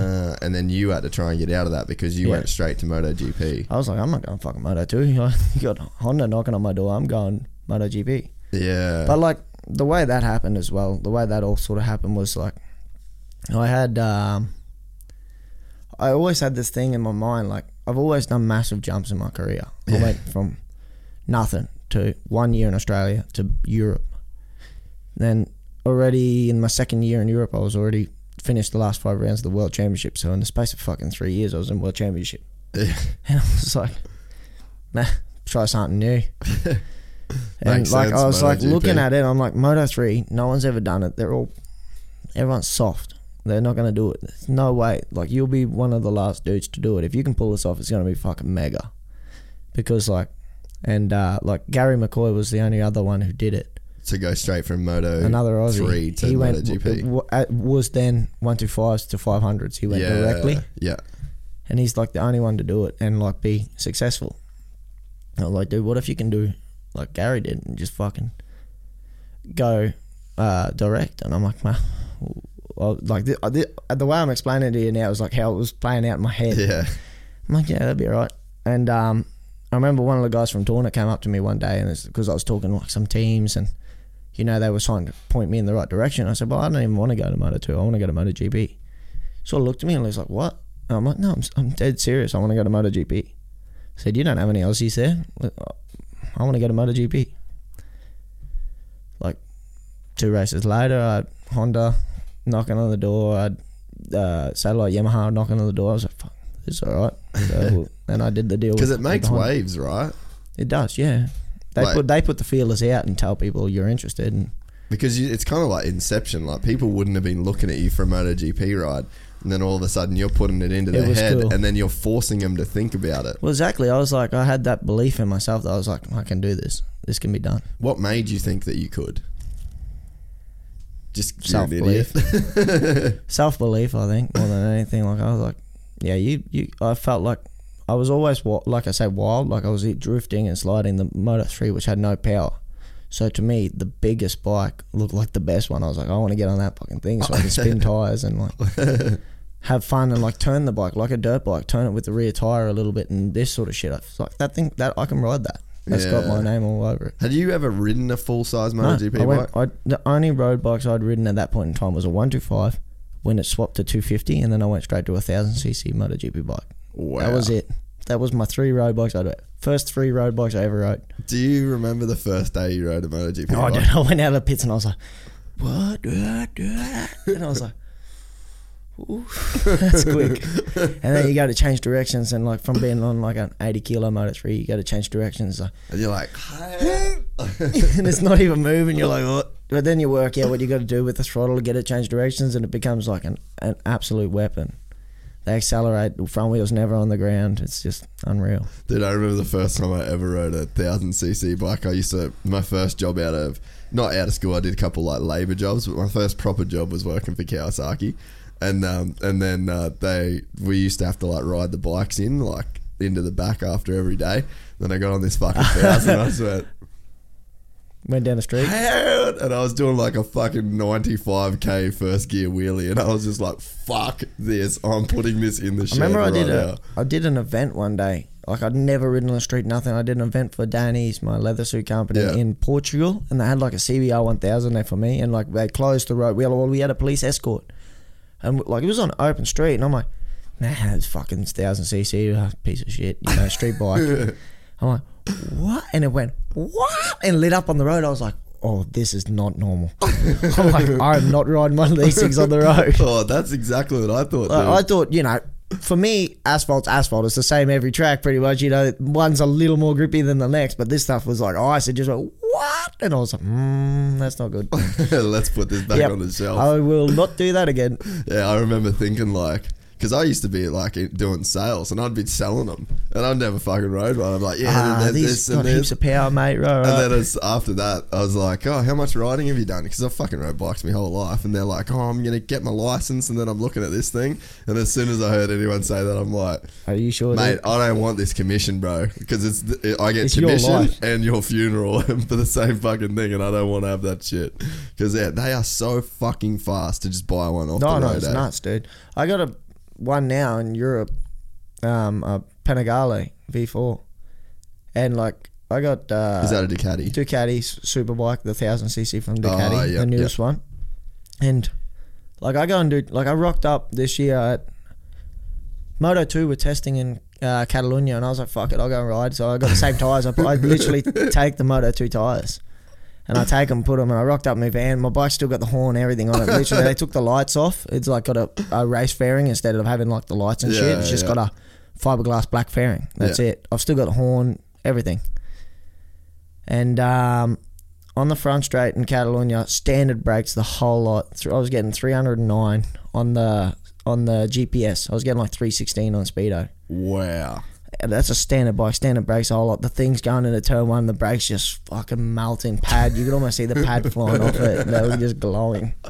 Oh, it's pretty gnarly that they can actually fucking make those things, eh? And honestly, the way the electronics and everything are now on the latest like street bikes is fucking good. The wheelie control's great. Like you can have it to a good degree where it's not too much wheelie, but it's just enough. And like the traction control, slide control, it's unreal. Yeah, no. They can make you can get you in a lot of trouble, let's say that, because you can be going very fast by the time you do come off. So do you remember then that the first laps that you did on the thing, like, and it was, did you think straight away you'd made the right choice, or were you going like, fuck? Oh, I felt good. Like I was on the first year I went to MotoGP, Honda promised me and Nicky Hayden and like Eugene Laverty and these guys, they promised us this fucking absolute weapon, is this open Honda, and it was honestly just shit. It was really shit. We were on Magneti Marelli, which was coming in 2018 or 17.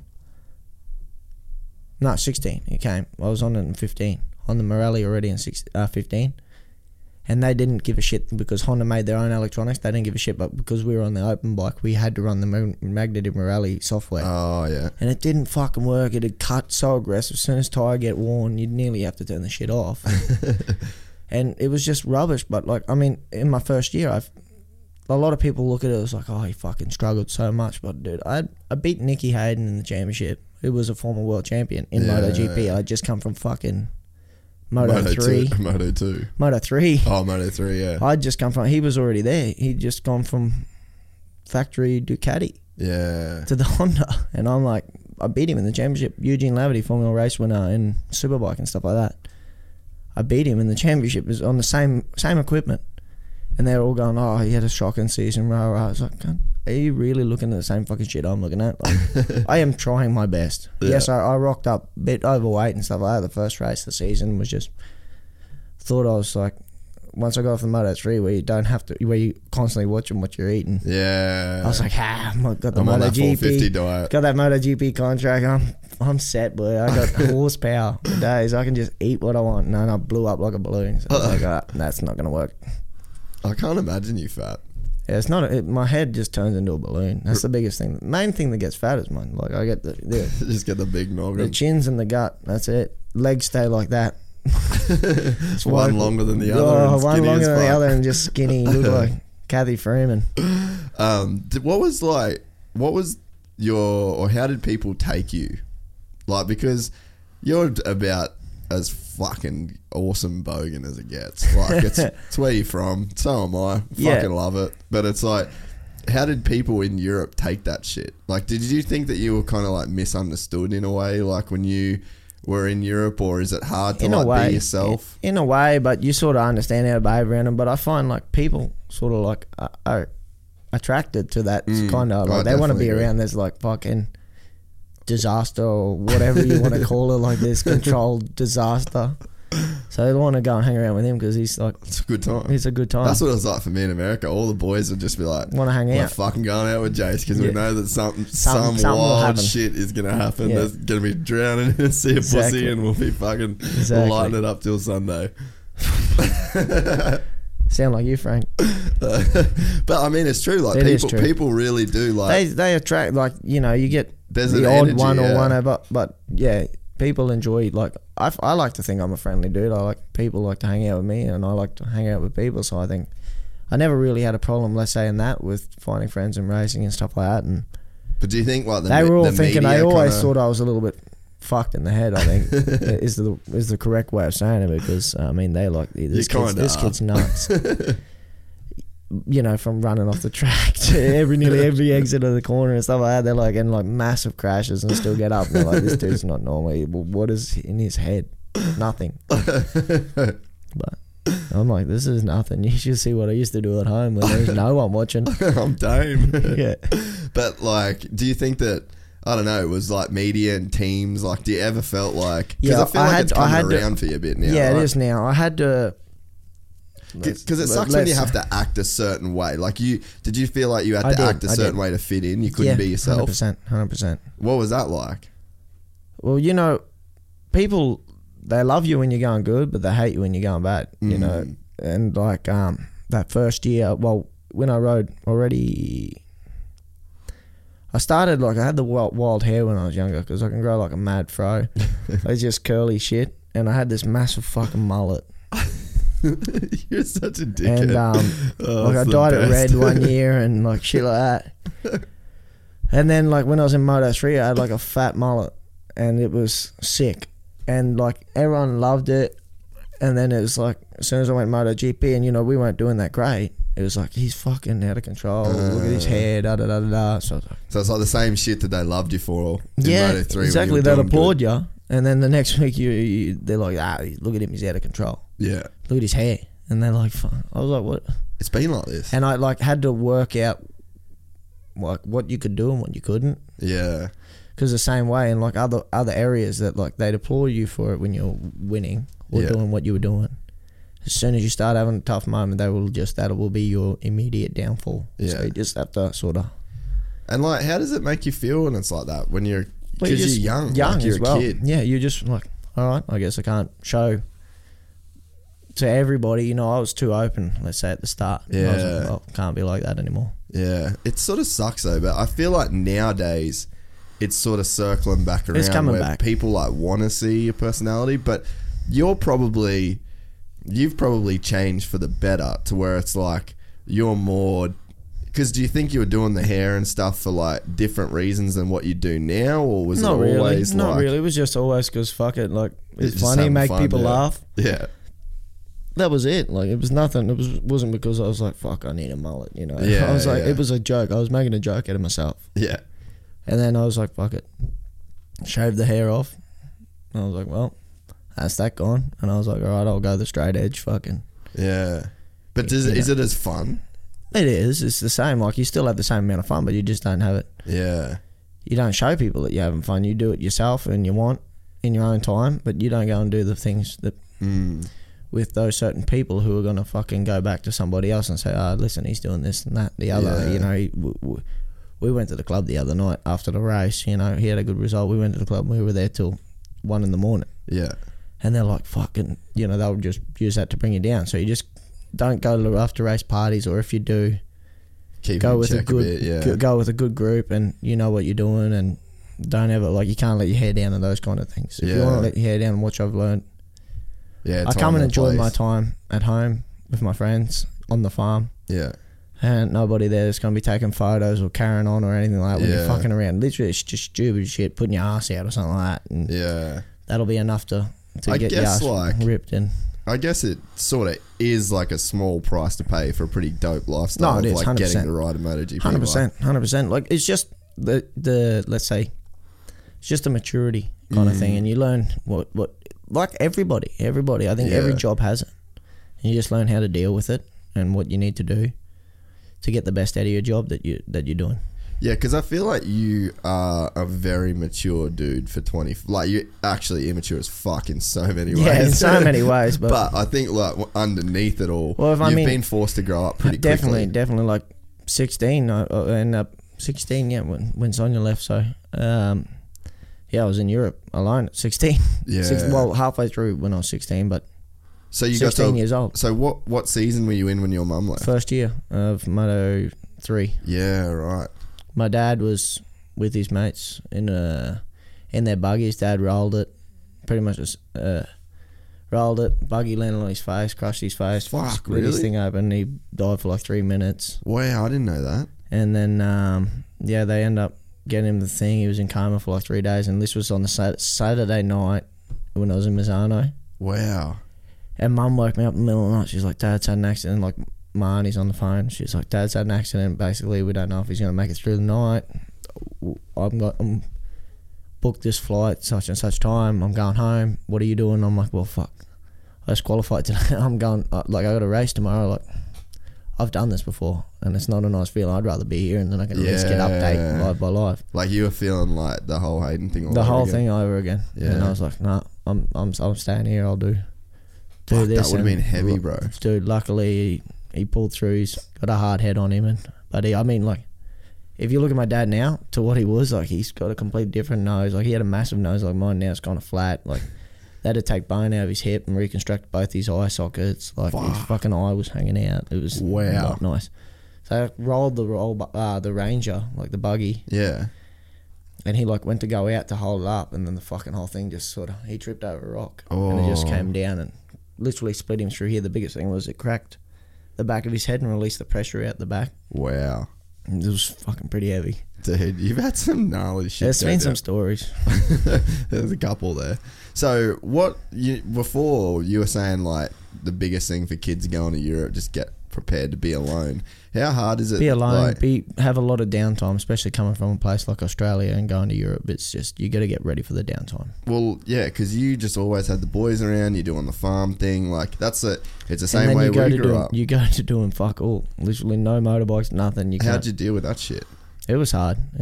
Like, that's why, like getting back to like when I got arrested on that scooter and shit, you just try and fucking, I was always something to do. A hyperactive kid, so I was always looking for shit. I'd go to the skate park, smash my teeth out when my parents weren't there, had to lay in the motorhome with the nerves exposed for 3 days waiting for mum and dad to come back from Germany, and like, it's just shit like that. You just get into more trouble.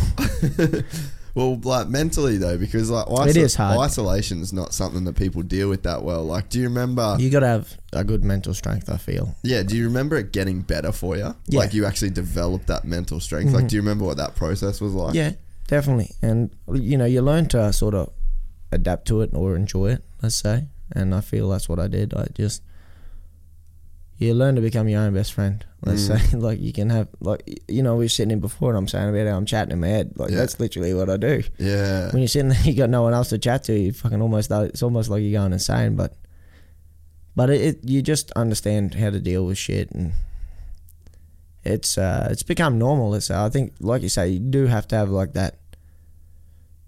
You got to have that goal in mind of what you're focused on and why you're here and why you started the whole fucking thing in the first place. Yeah. And then from then on, everything becomes a lot easier. Do you end up like visualizing racing just constantly, or like your goals and shit? You do. Like I find myself, I do stuff, just again like that word I can't pronounce. What is it? Subconsciously. Subconscious, yeah. I find myself subconsciously thinking about shit that I want to happen, and like I do vision a lot of stuff. Yeah, because I think that shit's like crazy powerful, and when you do have, for sure. Because I can 100%. Like I'm a firm believer in like Tony Robbins and that sort of shit, and using the power of positive thinking. Like I wasn't in the past, but I have become like a massive fan of, if you fucking picture it and you really believe in it that much, like that's all I've actually done my whole life is like just will shit into existence. Exactly. You think about it hard enough and long enough, and you do not only just think about it, you do the right things to get it there. It'll happen. Yeah. It'll happen. If you can picture it, it can happen. It's just all to do with the like Tony Robbins. I love listening to his shit and what he's got to say about like So you do listen to that sort of shit? Some of it. Yeah. Don't worry, I'm not there listening to the business ones about how to make myself a multi-millionaire. That doesn't interest me in whatsoever. That's if I do that enough, hopefully it will. We'll see. But no, just like about achieving goals and stuff like that. I love listening to that sort of things and using like the power of positive thinking. Yeah, because I've been getting into like listening to books more when I'm like doing flights and shit, and I've always been a big reader. That's me. But I've never been a reader. Yeah. Never. But I can listen to like audio books, and the only book I've ever actually read is Mike Tyson's autobiography. Yeah, really, dude. Unreal, you know how many people have told me that that's fucking awesome? Unreal. If you can read it, it'll be it's a wild, like a wild autobiography. Yeah. Another one that's fucking really good, dude, that you would froth on is Anthony Kiedis from the Red Hot Chili Peppers. Yeah, dude, I've got it at home actually. Do I do. My brother bought it for me and I haven't read it. Dude, it is wild. Everyone said about that. Like from the first pages too. Like it's not a book that like takes a bit to get into it. And then I've just started reading Flea, the bassist. Yeah, I've just started reading his. And man, he had a fucking crazy wild childhood as well. But even like Anthony, I've watched things. Yeah, Flea's from Australia, but I've watched things on him as well. Like about dad was a junkie, and I think the first time he did heroin was when he was like 11 years old. He thought it was cocaine that was on the table. Like I watch a lot of documentaries, a lot, because again, being in Europe, you just got time.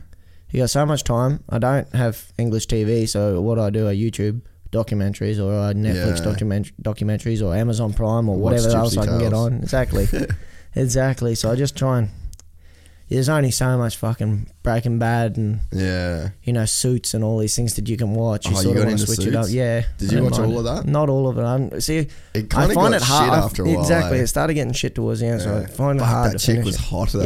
Meghan Markle. Fucking Jesus! God damn! Megan. Oh, did you watch that shit, Franco? Franco he's been telling me all the drive up here. He doesn't even have time to scratch his back at the minute. He said he's just burnt out. Poor Franco. He's moaning to me today. He's like, I get home on Friday, because last Friday or before Supercross Friday, he got in the morning, and I'd already texted him like 2 days before. I got in on Thursday from Europe. You were in South Australia and you're still moaning. And he's still in South Australia. And he's like, yeah, fuck, I'll come with you, man, no drama. So I picked him up in the morning, went to Air, got my flat track bike, took it home, and then he's like, man, I don't think I can come. I'm like, fucking don't be a pussy. I managed to get like a couple beers into him, so he'd like easier to persuade.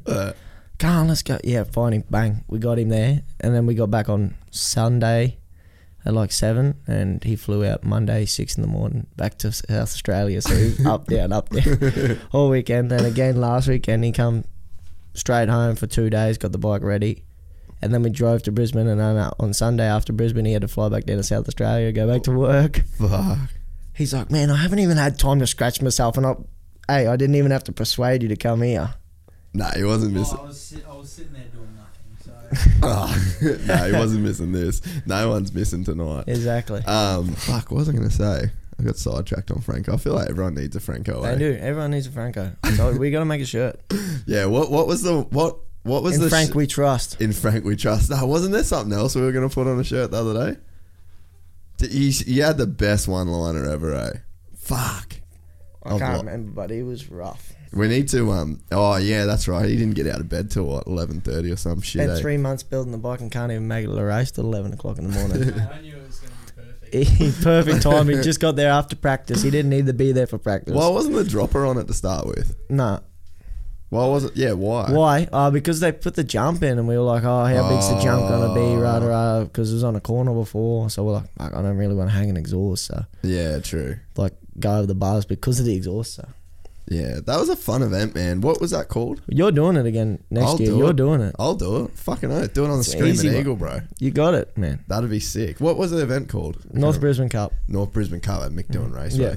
What is it important to you to come home and do that kind I of fun enjoy shit? that kind of Yeah. stuff. Like, you get, there's no, like, our grids and everything are nice, but there's no, doesn't matter if it's, like you say, a club day at North Brisbane Motorcycle Club. You don't get that feeling like you get when you sat on the start grids and every bike, they're, you know, Yeah. you don't get that feeling anywhere else except for with the dirt bike. Yeah, okay. So it's like something you need to get. Yeah. Have you just never let go of the dirt bike thing? Because you're so up to date on the whole motocross and supercross, and you know a lot of these dudes, and you're in the thick of it. I mean, fuck, you built the Melbourne Supercross track, and you were actively trying to race. Do people know that you were going to try and race lights? Not really. Was it supposed to be out there? Yeah, I now we can say whatever we want, but yeah, a little more time and I would have gone out there. Like, going down there, I could have had a go. Let's say I wouldn't have looked that flash. Like, I had all the rhythms and everything like that. It was just because you got the whoops. Dirtworks boys to come and do Pro Tracks. Pro Tracks. Yeah. Josh and Quinny come up and built my joint. And Yeah. Quinny ripped out the electricity. The old man was not happy. But we. Good luck doing anything about that, but with Quinny, he's a fucking massive unit. He's eh? a legend. And but we built that, and like, I got everything down.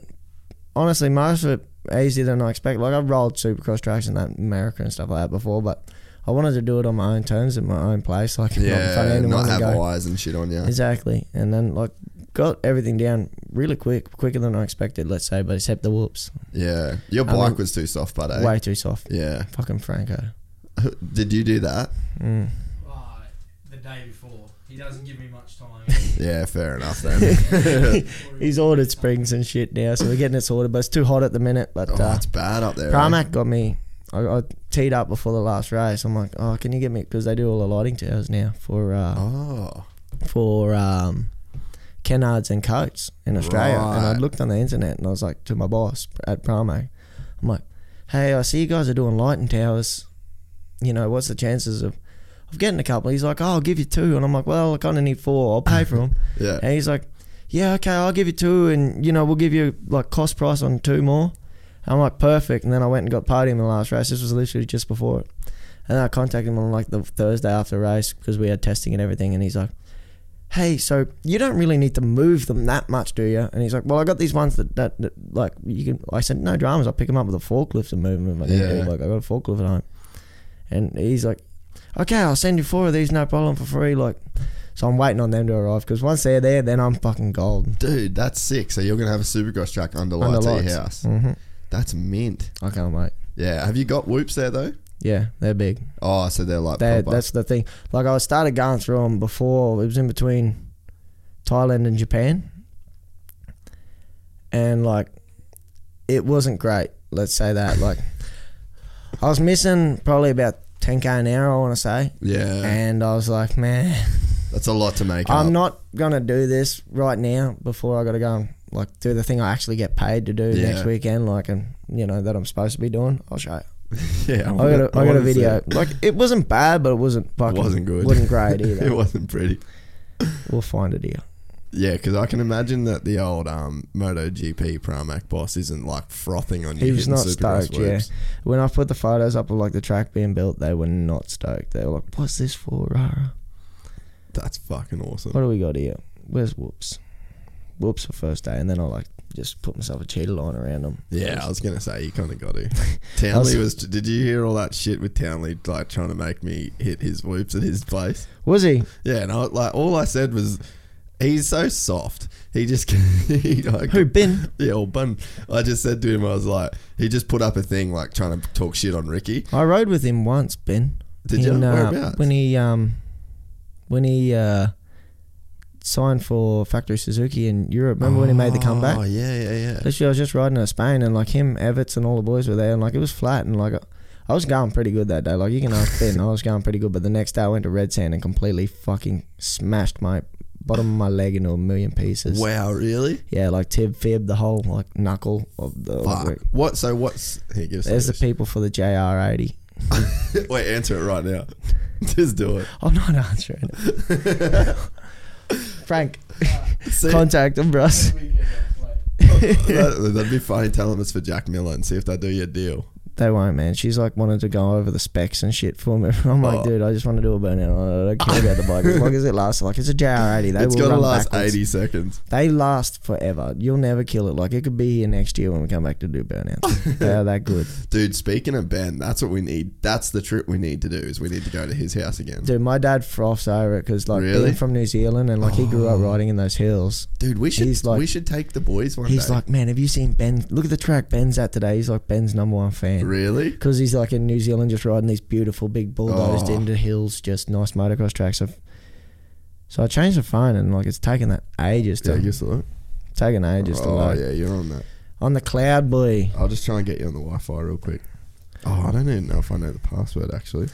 We can do that on another episode. Yeah, fuck it. But you went through the whoops and you. I got through them, like not bad, but also the suspension was bottoming out every time I hit each whoop. It was going dunk, dunk, dunk to the bottom and like trying to fucking kick me out of the bar, so it wasn't too much fun. But yeah, I love motor.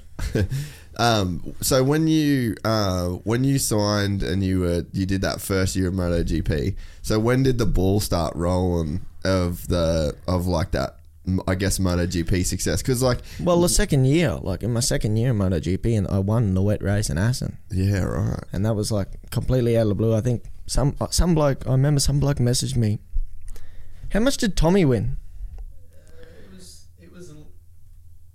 It was. Do we know what he? It was 5. There was 5 numbers in it. So what's that, 100 grand? Or Yeah, I think it was. really? So what's that Like for? just like a mate. win What do you bonus? have? What do you have? Like $50 on it? Put $100 on you every round. Yeah. What? He put $100 on me every round, and I think I was like fucking You had those 3. like 101 to 1 or something. It was fucking 1,000. How much did he win? Like 100 grand. Yeah. Fuck off. Yeah, it was, man. But there was more. Like I used to get messages for ages on Instagram and shit of people like who put $5 on me and won like fucking 50 grand. And it was like, I was like, are you kidding me? Jesus. I'm like, where's my cut? What, they probably made more than you did. Yeah, they did. What was your bonus for winning that race? Nah, I was alright actually. It was alright because it was out of the blue, like, and like they weren't expecting me. My So you bonuses, had, like, big bonuses were bonuses. big. And, yeah, Ah. it was a good what was it, 5-figure day? It was a good 5-figure day. It was a bit over that. How good did it feel when you Unreal. actually started Unreal. making good money? Unreal. Like, but like the first, a lot of it's just going back to the oldies, Yeah. paying back, getting shit. So yeah, getting shit what's sorted that? and settled What's at that home. like then for you? Like, so you watch your parents struggle. No dramas. You Like, see for all me to that. give them, I'll give them whatever they need. Like they gave me whatever they Yeah. need, whatever I needed. So now whenever they need something, I'll be more than happy. I'll do whatever I can for them because I watch them. They never questioned. They never said, I don't think we can do that. They were never like that. They were like, if you want to do this and you're serious about this, we'll do it. Yeah. Which Because some is people, like massive for like parents to do that and put that much trust in such a young kid or have that belief. But my dad, I think he'd seen it in my eyes from years of watching me at racing and seeing what I wanted to do. and the thing is, man, like even I sort of had a bit of a moment this year when like me and Maddie were doing the Transmoto, the 6 hour. And we're just doing laps and Dad's running around and like, it's a fucking enduro. And he's like scraping the mud off every part of our bike. And, I saw like, Pete the other day. he was doing the loves same it. He's thing, doing the same yeah. for my bike, just at a fucking North Brisbane. Like, he didn't come there to Spanner. Franco arrived late and Pete was first one to step up to the plate. Yeah. That's Like, so he loves it. Like, I mean, I just think that's what dads do. that's what dads do, And especially moto dads. They just love it. it would have been the thing where it's And I like, mean, like, can you imagine, like, especially like you guys from Cairns, us from Townsville, the hours that they, like, when we were kids, dude, we just park up in the back of the car and go to sleep. And, like, they were the ones that had to grind all day or all night, get home, and then he'd go to work Monday morning. Yeah. Back to work. And, like, I got to fucking sit in the classroom, and yet I was sleeping all night, and then I go and sleep all day in the classroom. It's like, fuck, dude, they were gnarly. It easy. They were That's gnarly. what I did the drive for Melbourne Supercross, right? And I just don't think that people in like my normal life that aren't in like moto, especially like I got the jiu-jitsu friends that I got, and then the people that I meet through the podcast, and then they're like, fuck, I can't believe you drove to Melbourne for just for that race. And I'm like, bro, it was 19 hours or something. I was like, man, my dad would finish work at 3 o'clock on a Friday afternoon, Pick you up from school. load up all the shit, and he would drive by himself through the night. We'd rock up at like Harvey Bay or Coolum. He would have his fucking eyes hanging out of his head. That's what Dad goes to me the other day when we were at Brisbane. He's like, most of the time I was walking around here, I had fucking blurry eyes. Like, Yeah. I remember pulling up. Like, they'd pull up in front of the gates. Like, my catches here in the Goldie, he'd pick me up from school, drive down here, and we'd park in the fucking gates at like whatever time in the morning, Yeah, like whatever 4 time in you the got morning there, or fucking 5 in the morning. He'd have not even an hour and a half, 2 hours sleep, gates are open, we're first in line, so we got to go through. So he's got to get up then and drive the bikes in the pits and fucking scrutineer mechanic for me all day. Yeah. If he was lucky, you'd get a full night's sleep that night in the hotel or in the van, wherever we were. And then Sunday, same again, pack her all up and win, lose or draw, it doesn't matter. He's still fucking swiping the credit card, driving the car, you know, oh, that sucks, we failed this weekend, but hey, here's another fucking $500 worth of fuel to get you home. Yeah, and then sometimes you'd end up in hospital. Like, I remember Matty one year at must have been the Queensland titles. He, you know, the whoops in the back at Woodstock. Matty went like triple, and like the first triple, man, seat bounced it and went off the line a bit, hit a hole, and just went fucking do over the bars, and the thing just slammed him. Pile driving. Ruptured his kidney. He had to spend fucking 10 days in Townsville Hospital. It's just like, it's all that shit, Unforeseen shit, dude. Unforeseen shit. And it's like, it just, you know, the whole driving to Melbourne to the Supercross to do the podcast, it just doesn't seem like that big a deal after everything we went through as kids. Used to do, Like, you see what they used to do and you're like, hey, fucking man up, would you? And just do it.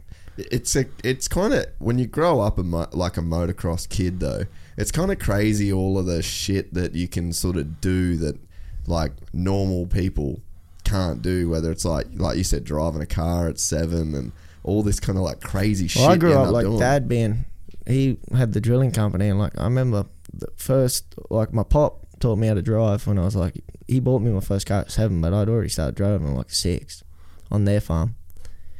And then like I was like 8 years old, we were out near Cloncurry, a little bit further out. It might have even been at Tenema, I can't remember exactly. That's how long ago it was. And literally Dad and I drove up in the GXL Cruiser. He got out, hopped in the drill rig, and he said, right, just follow me, not too close. I drove for 180 kilometres by myself, 8 years old, following Dad on a fucking phone book in a GXL Cruiser. So good, eh? Greatest day of my life. Yeah. I was there playing with the radio, thought it was fucking awesome. Just following Dad just across the desert. Unreal. Dude, we had a day when we were kids. I would have been maybe 8 or 9, I reckon, and we had an old 60 series Land Cruiser. It was a fucking 4-speed diesel. That would have been unreal for a farm car. Oh, bro, it was like the sickest rally car ever. Another story. Dad would be the president of the footy club when we played footy, and so they'd do the working bees like super fucking early on Saturday mornings before all the games started. Just to prep it, yeah. And then we would take the Land Cruiser. They had like a paddock that this old footy field used to be on near the mangroves. Nice grass. Long ass fucking grass, and it was always wet because of the mangroves.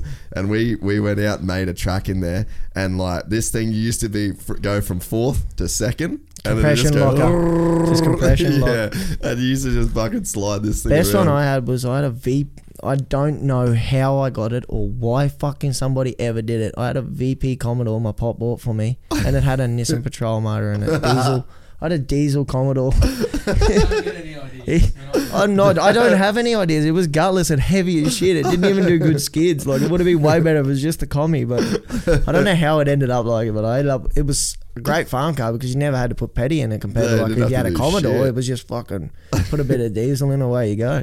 Well, this one day, dude, I would have been like 8 or 9. We went fishing up. Our uncle used to run the Burketown pub. Oh yeah. So we would go up there every school holidays, man. We'd stay at the pub, fucking just watch fights every night. It was the fucking best shit ever. And we'd just go fishing and shooting and rally driving and have the bikes up there. But there was one year where it fucking pissed down. And we had a boat trailer on the back. We had this old cruiser, and Dad got to like the first river crossing, and it was just fucking like Flooded. up to the guts, just tire tracks of mud. We barely got through the first crossing. It took 8.5 hours to go 140 Ks, and Dad got up on the backside of that first crossing, and he's like, Jace, you're going to have to drive because they got fucking shovels and were like digging the boat trailer out. Yeah. So I drove for 8 hours, 100 Ks, and While they were shoveling. While they were shoveling You mud out. had a good job then. You got the good job. But it was, I remember Matty, it was like, it had a bench seat in the thing. Yeah. And Matty was in the middle, and then my buddy Scotty Idek was in the... And that fucking gearbox tunnel gets so hot. Oh, it gets so hot in them. You touch things, it and like that is like, did it have vinyl or did it have nothing? Yeah, brown vinyl. If you get even the vinyl, you put your leg on it, especially on a hot day, it's like, fuck. They're the worst to do road trip in. They were so bad. I remember. The old man used to go, you want aircon? And then he kicked the fucking little thing, flap the flap on the floor. Yeah, and yeah. It was not too bad then.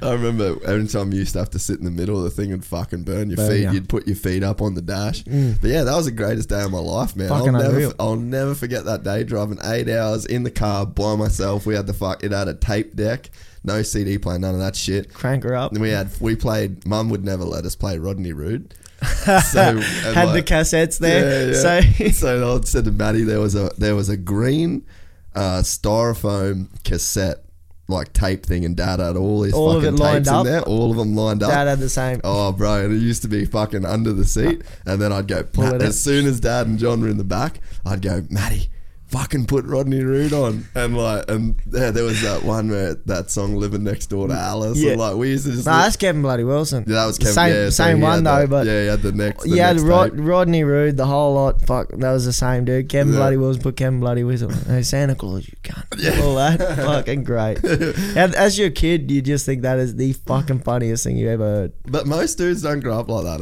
eh? No, it's not. It's not common, especially nowadays. It's definitely Yeah. not common anymore. How much of that shit like helps when you get to like the MotoGP level? Like, Well, I is think there in shit- life in general, I think it just Yeah. gives you life skills. You understand how to handle situations a lot better. Like nothing's too much of a drama. Like Yeah. like I said when I was like kids and Pity and I used to go riding. Like, you'd have a chain break in the middle of a fucking bush, and you'd sit there for 2 hours with fucking tyre wire, or you go and cut a bit off a fucked out fence that you found lying around somewhere, Yeah, and wire your chain back up. You know, you learn how to problem solve. I feel like you Yeah. learn how to problem solve so much as a kid when you're submersed in that sort of situations. yeah. So you just, nothing's ever too, like, I never get too flustered about anything, you know. It's just like, oh, well, we'll fix it. It is what it Literally, is. it is what it is. We can't change it now. No, he's crying over spilled milk. Yeah, because you definitely see guys that would be, you know, on the paddock and that you'd be racing that they just don't have Never that had that same experience, sort of never. experience. Never. No, exactly. So it's cool. Like they got their own sort of thing, and you know whatever they did, you know that would have been special to them. But fuck, dude, I had the greatest childhood I think anyone could ever imagine. Like, I was the ultimate. Like, I wouldn't change it for anything. Yeah. Well, it's funny though, like, because how many people, like you said, you started making proper money and you're just like, yep, giving it straight back to my parents. You would have seen. I've seen a lot You of would have seen families. that shit get fucked up, right? Oh, for sure. So many.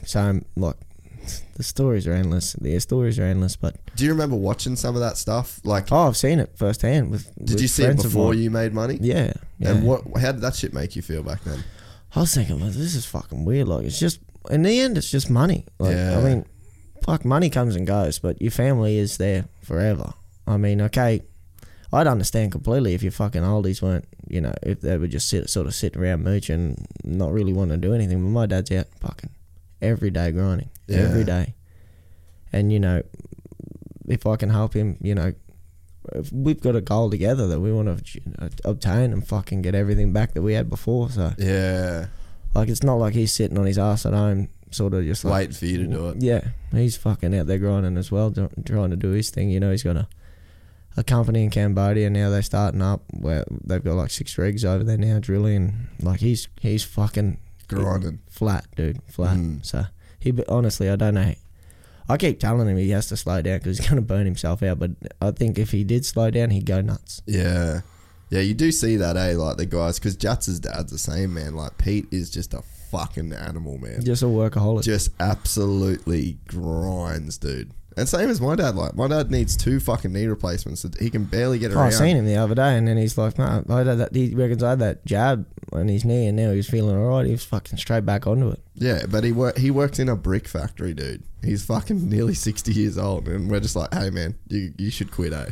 You could probably retire if you wanted, Jad. Just chill. Yeah, but just can't do it, eh? Nah, he's on it. Worse for him. Yeah, like I look at my pop. He still works now. Loves it. He tried quitting. He went nuts. So he's like, fuck that. I'm going back to work. When did you first do like Phil? Do you remember the first time you did Phillip Island and like that feeling of being back in Australia? Was it weird to go to be in Europe for so long and then? But I used to come home like in the winters and stuff like that. Like I'd always come back, but the first time racing in Phillip Island was nuts. Like the feeling of being home and actually getting to compete at, you know, the top level. Because that would have been like a bit of a... I'm assuming for every Aussie that does MotoGP, that would be like the holy grail to like do well there. Yeah, definitely. And I've been fortunate enough, you know, to win the Moto3 there. And then, of course, this year to get the podium there was just fucking nuts. Like, it was better than anything I've ever imagined. And that was just a podium, dude. Like, yeah. You say just a podium, but I've worked my guts out to get the podium. So I mean, it's massive for me, but it's nuts. It is. Like, it is... I can't even... It's indescribable. Yeah. Because it was that great of a feeling. Do you look at that race, though, like as an Aussie, as like that's like the one you want to win? Definitely. Like, I want to win as many as I can, but for sure that one. And I don't know what it is. I've been fortunate enough and in my career that I find an extra gear when I get home. I just seem to love the track. I love the vibe. You know, the stressful weekend. You're doing shit here, shit there, everywhere. It's a stressful weekend, but I feel in that you got that extra power. It sort of lifts you a little bit as well. Yeah, like you sort of got more energy because like I said, you just sort of feels like you're pulling extra gear and you're like, all right, let's go. Yeah. What was it like to win on the Moto3 bike then? Unreal. It was because I needed it right at that point in time. You know, I was fighting for the championship, which I ended up losing by 2 points. Oh, yeah, you did to Alex Marquez, right? Yeah. And, like, I won that, and it was like I found... Like, I had a couple of bad races. Like, I fucked up in Japan on the last lap I was leading, and I got jammed and got run wide, and, like, 4 bikes got underneath me. Yeah.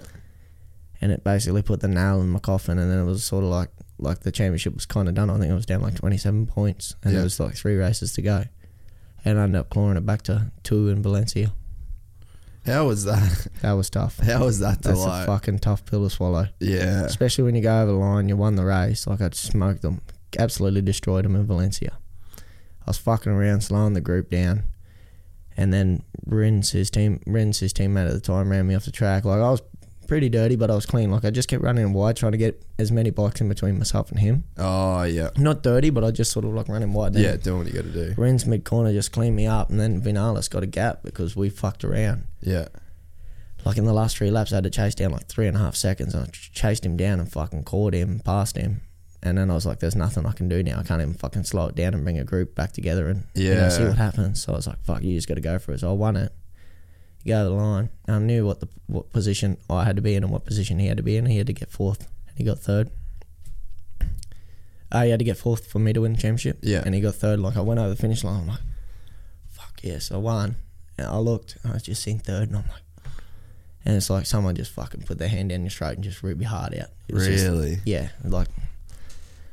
Unreal like happiness to immediately just fucking devastated. You know, the thing you've worked your whole life for and you just come up that short. It was a tough, really, really tough pill to swallow. And did you know that was going to be your last season in Moto3? Yeah, I'd already done all the contracts and everything like that for MotoGP, and like that's what I was thinking at the time was I'm going MotoGP, but I think I didn't deal with the things right at the time. Like, what do you mean? Let's say, just like the letdown and stuff like that. I think I carried a bit of that baggage to the next season, hence the reason I said I arrived a little overweight and this, that, the other. I was kind of, wouldn't say depressed, but like just sort of fucking like let down at myself because I won the most races that year. I was fucking the strongest dude all year. The bike wasn't the strongest that year, but you know, I rode it really good and just came up 2 points short. 2 points, and then you go back through and you look at all the races that all the things you could have done to get 2 better. points. Fuck, dude, fucking so many. Do you reckon though that you learnt off that a lot? Yeah, it made me, it like put me down, but then I feel it's just brought me to a whole nother level where you don't let shit fluster you so much. Yeah. In that sort of sense, you know. Do you have like people around you that you'd say are like mentors or like people you go to in those kind of like hard times or? Yeah. There's a few, like I got Aki, and then Cal was really good for me as well. Cal Crutchlow. He helped me sort of understand things better and how to approach people in paddock or how to be in the paddock and shit like that. Yeah. Because he was quite wild back in the day and just sort of explained a lot of things to me and made everything a lot clearer for me, I think. Were you too wild at times, you reckon? Little wild, yeah, when I was younger. Like, for sure, when I look back on that Moto3 season, I could have done shit a lot better. Yeah. A lot better. A lot more professional. Why do you think you were wild like? Just young, 18. First time you ever got a bit of money in your pocket. Yeah. On the other side of the world, you got no parents, nobody to tell you no. Yeah. So, dude, I struggled with that shit and I was making like 60 grand a year when I first moved to America, like, and I was a fucking idiot. Yeah. I used to like... Yeah, but I mean, you weren't an athlete. I was meant to be an athlete, and then I was trying to live this fucking best lifestyle. I've seen it happen with the Speedway boys and a few others, you know. Yeah. You go to the other side of the world, you know, I had parents sort of, you know, you have parents your whole life telling you what to do, and then you're fucking 17 years old, 18 years old, nobody telling you no, nobody telling you can't do this, got to go to bed at this time, do whatever you want. Dude, that was like... It's like a free-for-all. It's quite dangerous. It's almost like a recipe for disaster. It is for sure. I wish people would understand, like the Josh Hill podcast. He was on like... he didn't say it, but I'm pretty sure his first like amateur contract was worth like $5 million. And it's like, why the fuck would you give a kid $5 million? Like, that's so dumb. I was making... I think when I first went to America and I was working for JDR, I probably made... Like, I did some extra shit on the side. I probably made 70 grand US that first year that I was there. And I used to do dumb shit like I'd fucking put a dent in my surfboard, like someone had like run into me surfing and it'd like fuck my board. So instead of like going in, taking my wetsuit off, taking it to a ding repair shop, waiting a couple days, get my board back, I just go and buy another fucking $1,000 surfboard. Like, I'd chuck that in the back of the ute. Yeah. I'd go literally buy the exact same fucking surfboard. Like, just the dumbest shit that I used to do. And like, we'd go to Vegas every 3 weeks. Like, every fucking 3 weeks. I wouldn't do that. No, now I would have then, but I know Vegas ain't a place for me. That's not a place for me. Have you been to Vegas before?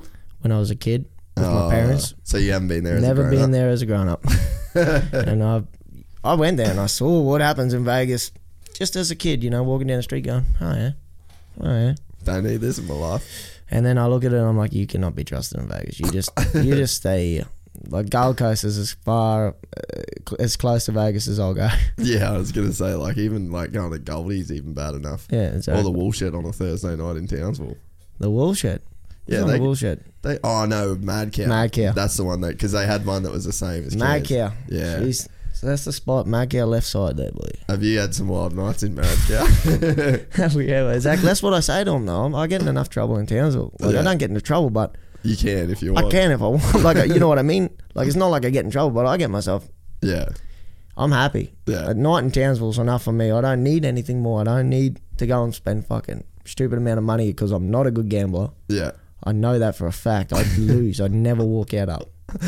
I'm that guy like, I've made this. I'm going to double it. And then if I win, I'm going to double it again until it's not there anymore. You know, it's just, I'm not a good gambler, so I don't want to put myself in that position. Yeah, Vegas, simple as that. Vegas ain't the place. It's not for me. It's not for me. Townsville's the place for me. So with like the MotoGP stuff, now that, like, would you say that you feel solid, that it's like, I'm solid, I'm like a career dude? I'm a guy there now, yeah. Yeah. And when did you start to feel that? Probably halfway through my first year in Ducati. Yeah, okay. Because I had the results, but no one really trusted me because I was on Honda. But my Honda was like 3 years older than the one Mark was on winning. Yeah. And like, so people definitely not. They just put you in the same boat. They think like, oh, if he's winning on that, then you must be able to win on that as well. Exactly. And so I was like, no, I'm, you know. And I got the deal with Ducati, did that, and then I was like, fucking, you know what? Like, I am a boy. I'm like a guy here. I can take it to these guys. And then you sort of find an extra gear, and then you're like, nah, they're not as fucking crazy as you used to think, you know. They're not as stupidly talented or anything better than you are. And it was at that time that I started, you know, trying to really work more on the just looking at things positively, rather than looking at the negative side of shit. So would you look at say like you look at a Rossi or a Marquez or like those bigger dudes, would you look at them back in the day like they had something different to you? Yeah, well, not something different, but I was thinking, what the fuck are they doing different to me? Yeah. What are they doing more? I didn't think... I've always been the guy that they're like, you know, he's got talent. So I never really questioned my ability, let's say. It's just like, what do I need to do? What areas do I need to work on? What do I need to focus on to try and become that dude? Like, what is he doing differently? And what did you think it was? No, just everything. I look at pictures of them on the bike, what I'm on doing on the bike. You know, you start questioning how you ride the bike, your style, this, that, the other. And in the end, you just get comfortable on the bike. And once you're comfortable, that's the biggest thing. When you're comfortable, you can fucking do amazing things. How about you trust the bike? How about all like the extra shit like around the bike? Not necessarily like the on the bike stuff, but like what the data and everything like that. It's a fucking nightmare. That's the biggest. That was the hardest thing for me to set up. Is like through the race weekend, how to prepare the whole race weekend so that when you arrive in the race, you're as ready as you can be to go with your maps, with your, you know. Yeah. So what have you got to do to prepare for a MotoGP race? Everything. Like we start on Friday and it's all about putting laps on the tyres. But then you got to try and be inside the top 10. So you've got 2 40-minute sessions on Friday. Yeah. And then 1 in the morning on Saturday. Yeah. 40 minutes. So in that time, you are trying to set up the bike for the race to a track that you haven't been at in a year. You need to be inside the top 10. And if it's going to piss down on fucking either Friday Arvo and then Saturday morning, it can still be patchy. Yeah. So you got to do a fucking lap time at the end of FP1 when the bike's not good and you got to throw tyres at it and go hell for leather and try and get inside that top 10 so that you're immediately into the Q2. Yeah. It's like top 10 shootout sort of thing. So it's like you're working on that, but then at the same time you're trying to understand what the bike's doing, what you need to change. Yeah. How your electronics are working, engine brake good here, engine brake good there. So can you change the engine brake corner by corner? Really? Mm-hmm. How do you do that? They've got flaps in the exhaust. They've got different things with the clutch. There's so many different things they can do. And so how also does it... with firing order and stuff like that, they can change it. How does it change corner by corner? With the GPS. Are you serious? Mm-hmm. So your bike is different every corner? Mm-hmm. Not every corner, but like, fuck. Say you're going to a 5th gear corner, you don't want or a fast corner where you're rolling off, you don't want the same engine brake as if you're trying to stop from 340 to 60k an hour. Really? So you'll have, when you're braking, so like first corner, like main straight 300, and then you're hitting the brakes to go into that turn, your bike knows where the position that you're on the track, and it'll change so that you have more engine braking. Yeah. What? Traction, power, everything. And so it's up to you to like tell them what you want. Yeah. That seems like a nightmare. It's a fucking nightmare to get your head around. Like you got to work it out, and you sit down looking at fucking computers with squiggly lines on them all day.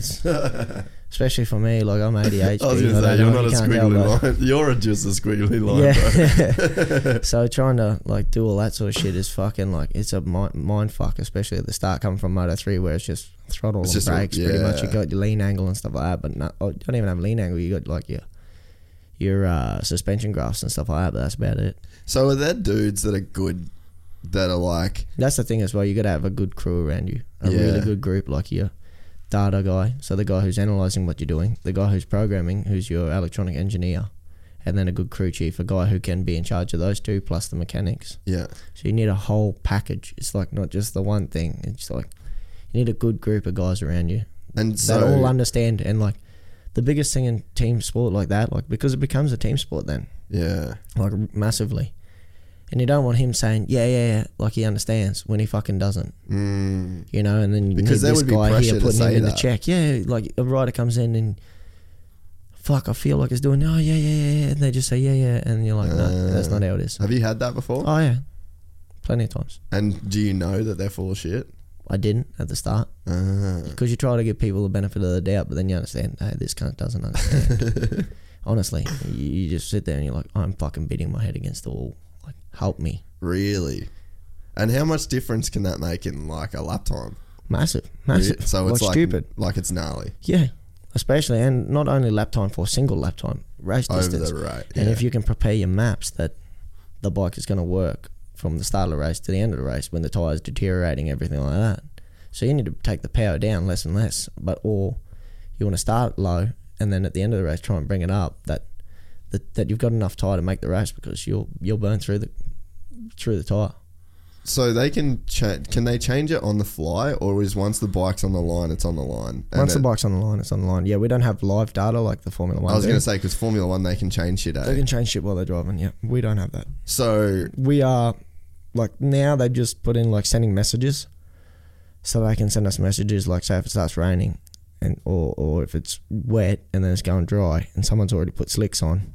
Before it was all on pitboard, but now they can at least send you a warning and say, like, 93 faster, like he's put slicks on and he's going faster than you are on the wets, and shit like that. Like, and say if you're being followed or something like that, but the boys never tell me that.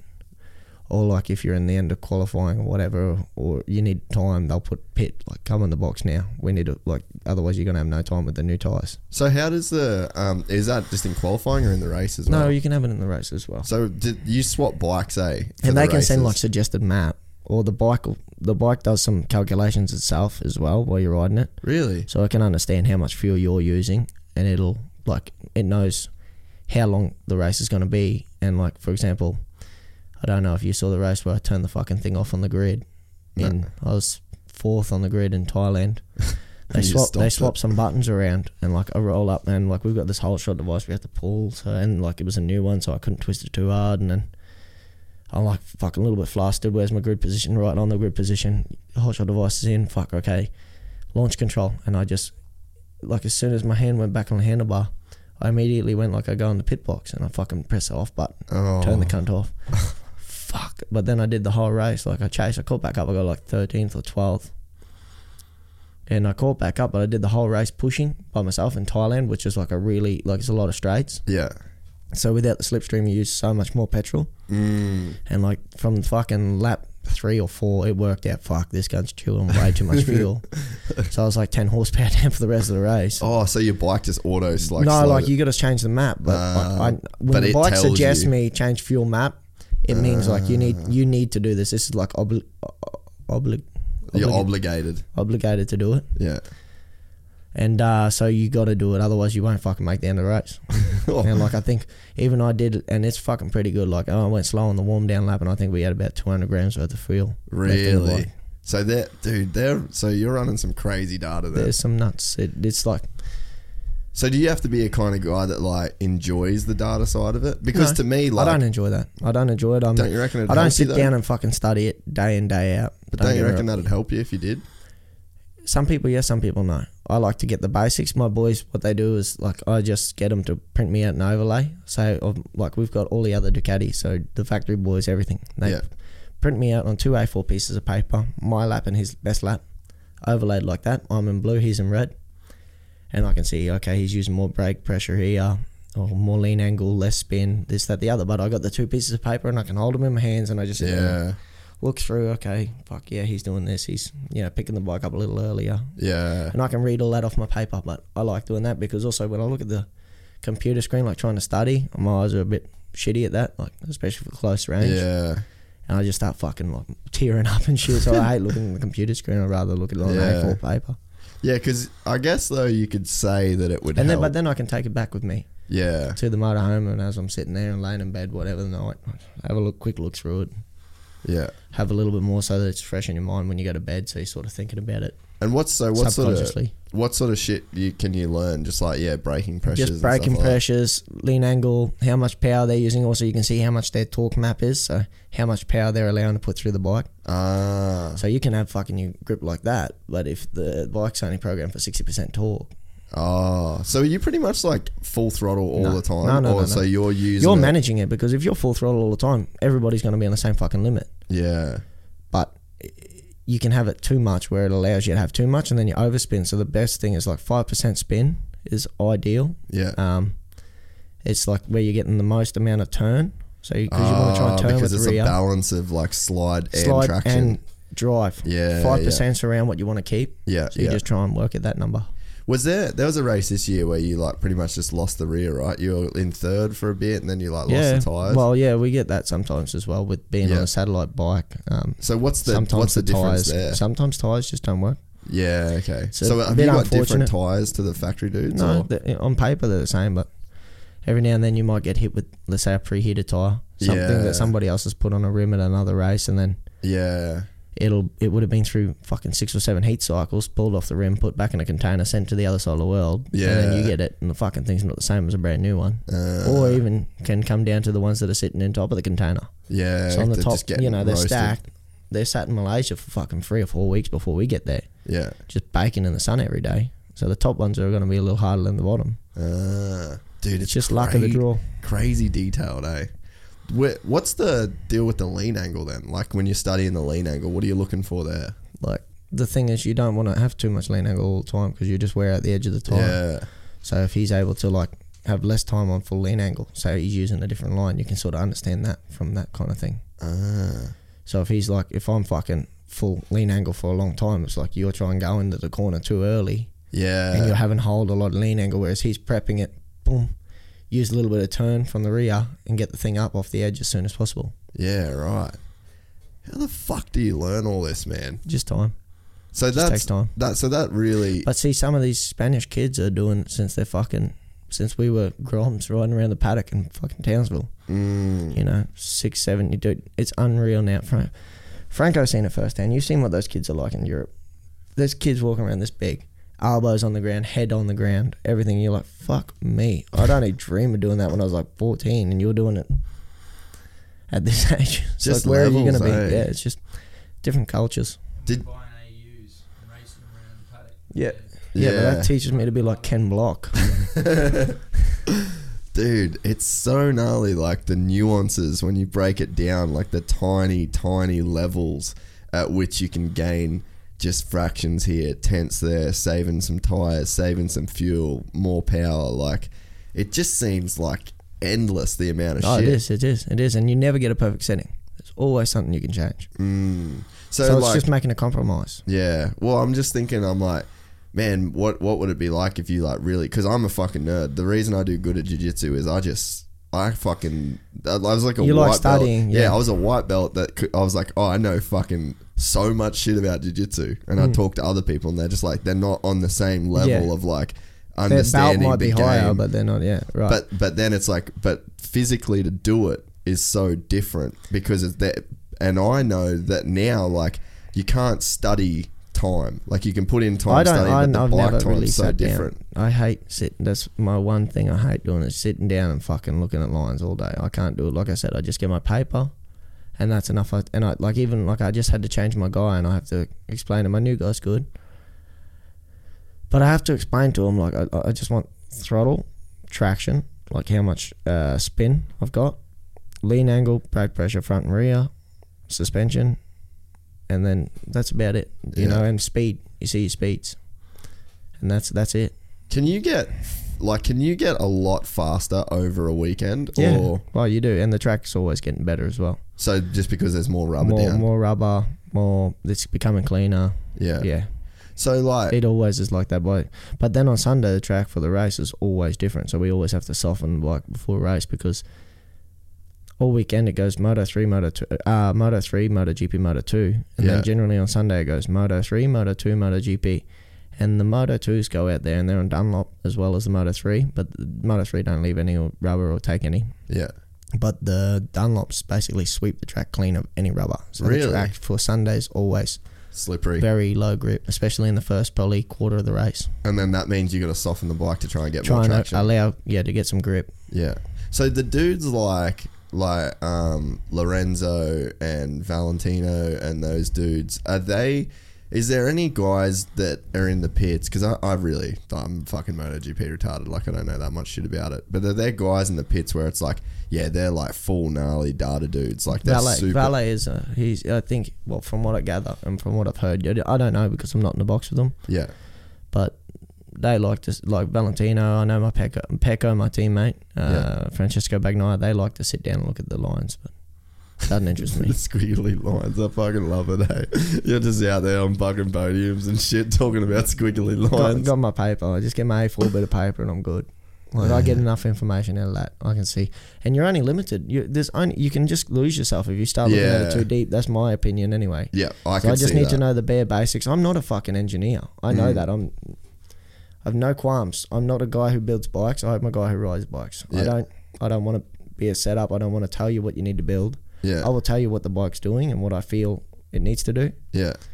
That's it. I'm not there trying to fucking invent the wheel. Yeah. Because that's not my position. Yeah. This guy's been in university and done everything that fucking he knows how to set that up. Yeah. That's why it's hard to know, because most of these guys have been, but some you can just work with and some you can't. Yeah, yeah.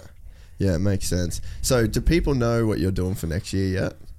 Next year's just the same thing. So you're on Pramac for Pramac, next year? same thing, but on the 20 bike. Yeah. Fuck, I'm starting to lose dates I know, here, eh? yeah. Fuck, it's bad this time of year. It is, eh? But on the 20 bikes, on the latest model bike, and So were you not on the latest model bike no, I was this year. Yeah, okay. So same thing. Yeah.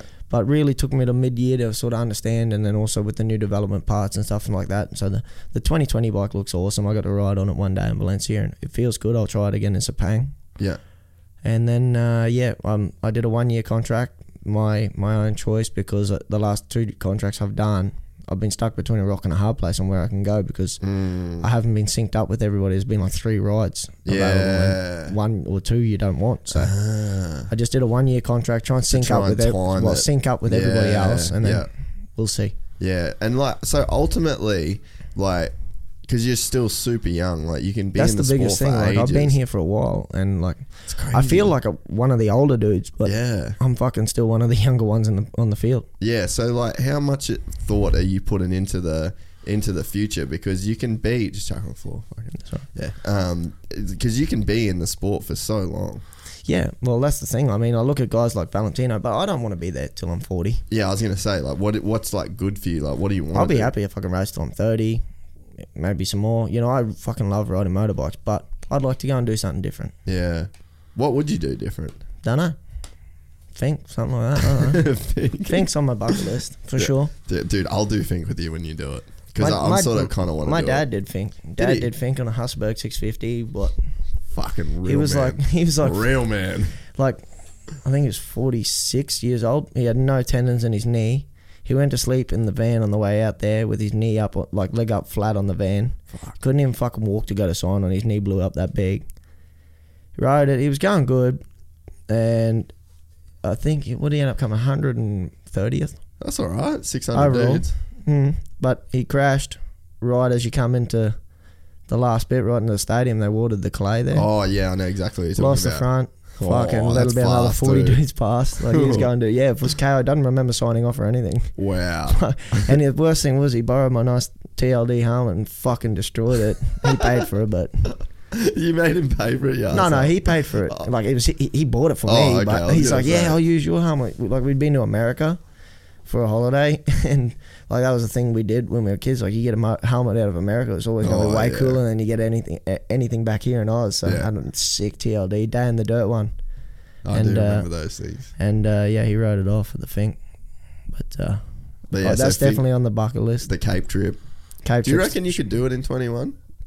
depends when we do it. When would work? I feel like we could December. schedule it. Have to be December. Fuck, that'll be hot. It'd be bro. hot. Yeah, but you're on a bike, so it's not bad. You're in the wind. Dude, it was hot. Like, every time we stopped. Dude, I come from up, like, Yeah, halfway well, up. you know. I come from halfway up, You and I know. tell you, fucking putting in sprinklers yesterday was fucking hot. You know it's hot when you're bending down and it's just fucking a stream running off the bridge of your nose. You're like, oh, it's warm. Dude, I trained on Monday because I've been off training pretty much like with all the supercrosses and all everything the bullshit. like that, yeah. Haven't trained. I went back there on Monday and I was just like, we had the gi on, like the big fucking pajamas that you got to wear. And I got up full dizzy, wanted to spew. Head spins, I couldn't even get my mouth guard out. I'm going like, what are we doing here, boys? Why like, are we here? Let's take the fucking it's been hot trackies here off. as well though, this week. It was like 38 the other day, dude, and still trying to train.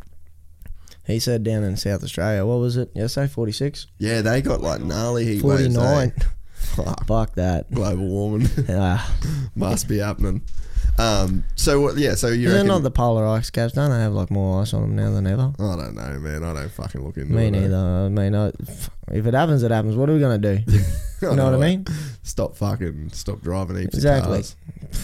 Just chill and start fucking cruising. Yeah, but that volcano erupted the other. That's fucking 30 years worth of man-made emissions right there, bang in the atmosphere. Yeah, true. Sure, we'll be fine.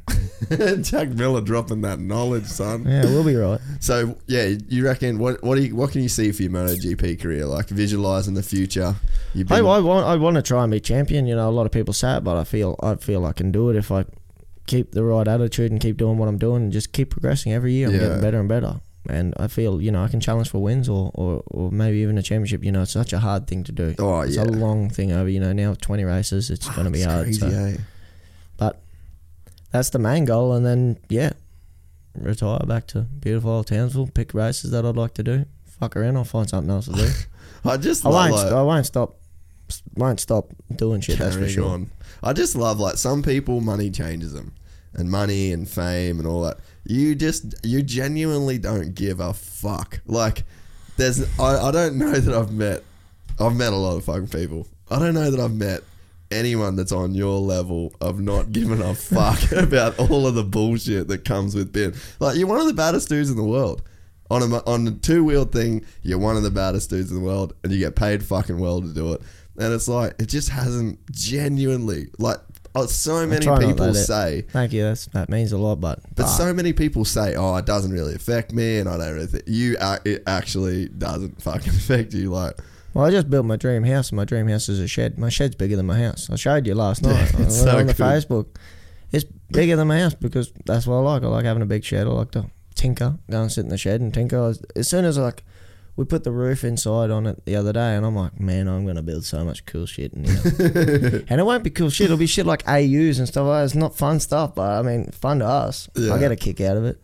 So, like, being like that dude, though, what keeps you, like, is it hard to go through, like, because it's serious shit. Like, it's a serious thing. It's big money. It's big pressure. It's big companies. You know, you got massive companies on your back, and, like, you do have to, when it's crunch time, you got to work. Yeah. You got to work. So, like, the last couple of years, I go have my fun in Australia. I keep cycling, and I cycle to the coffee shop nearly every morning. You know, from home down to the beach, I go, it's like 50k each way. 50k. Yeah. Well, 55 there and back. I tell mum and dad at 60. Then dad's not on my back because he's still on my back now. Huge cycle this morning. Not today, Dad. I'm having a week off. Just relax. I'm having beers at 2 every day. Exactly, Peter. I am having a beer. It is far too hot. But like the last couple of years, I'm going out again to America and going train. I trained the last 3 years with. You were training with Woody and Osho, yeah. Those boys, and Peter Adderton from Boost. Yeah. They've been unreal, and Johnny Louch. They're all just legends out there. They look after me. Big Johnny, man. The big treat. But, the big treat himself. But no, they all look after me, and like I love going out there. And so that shit breaks. They it are up. gnarly. They are gnarly dudes. Yeah, they do train hard.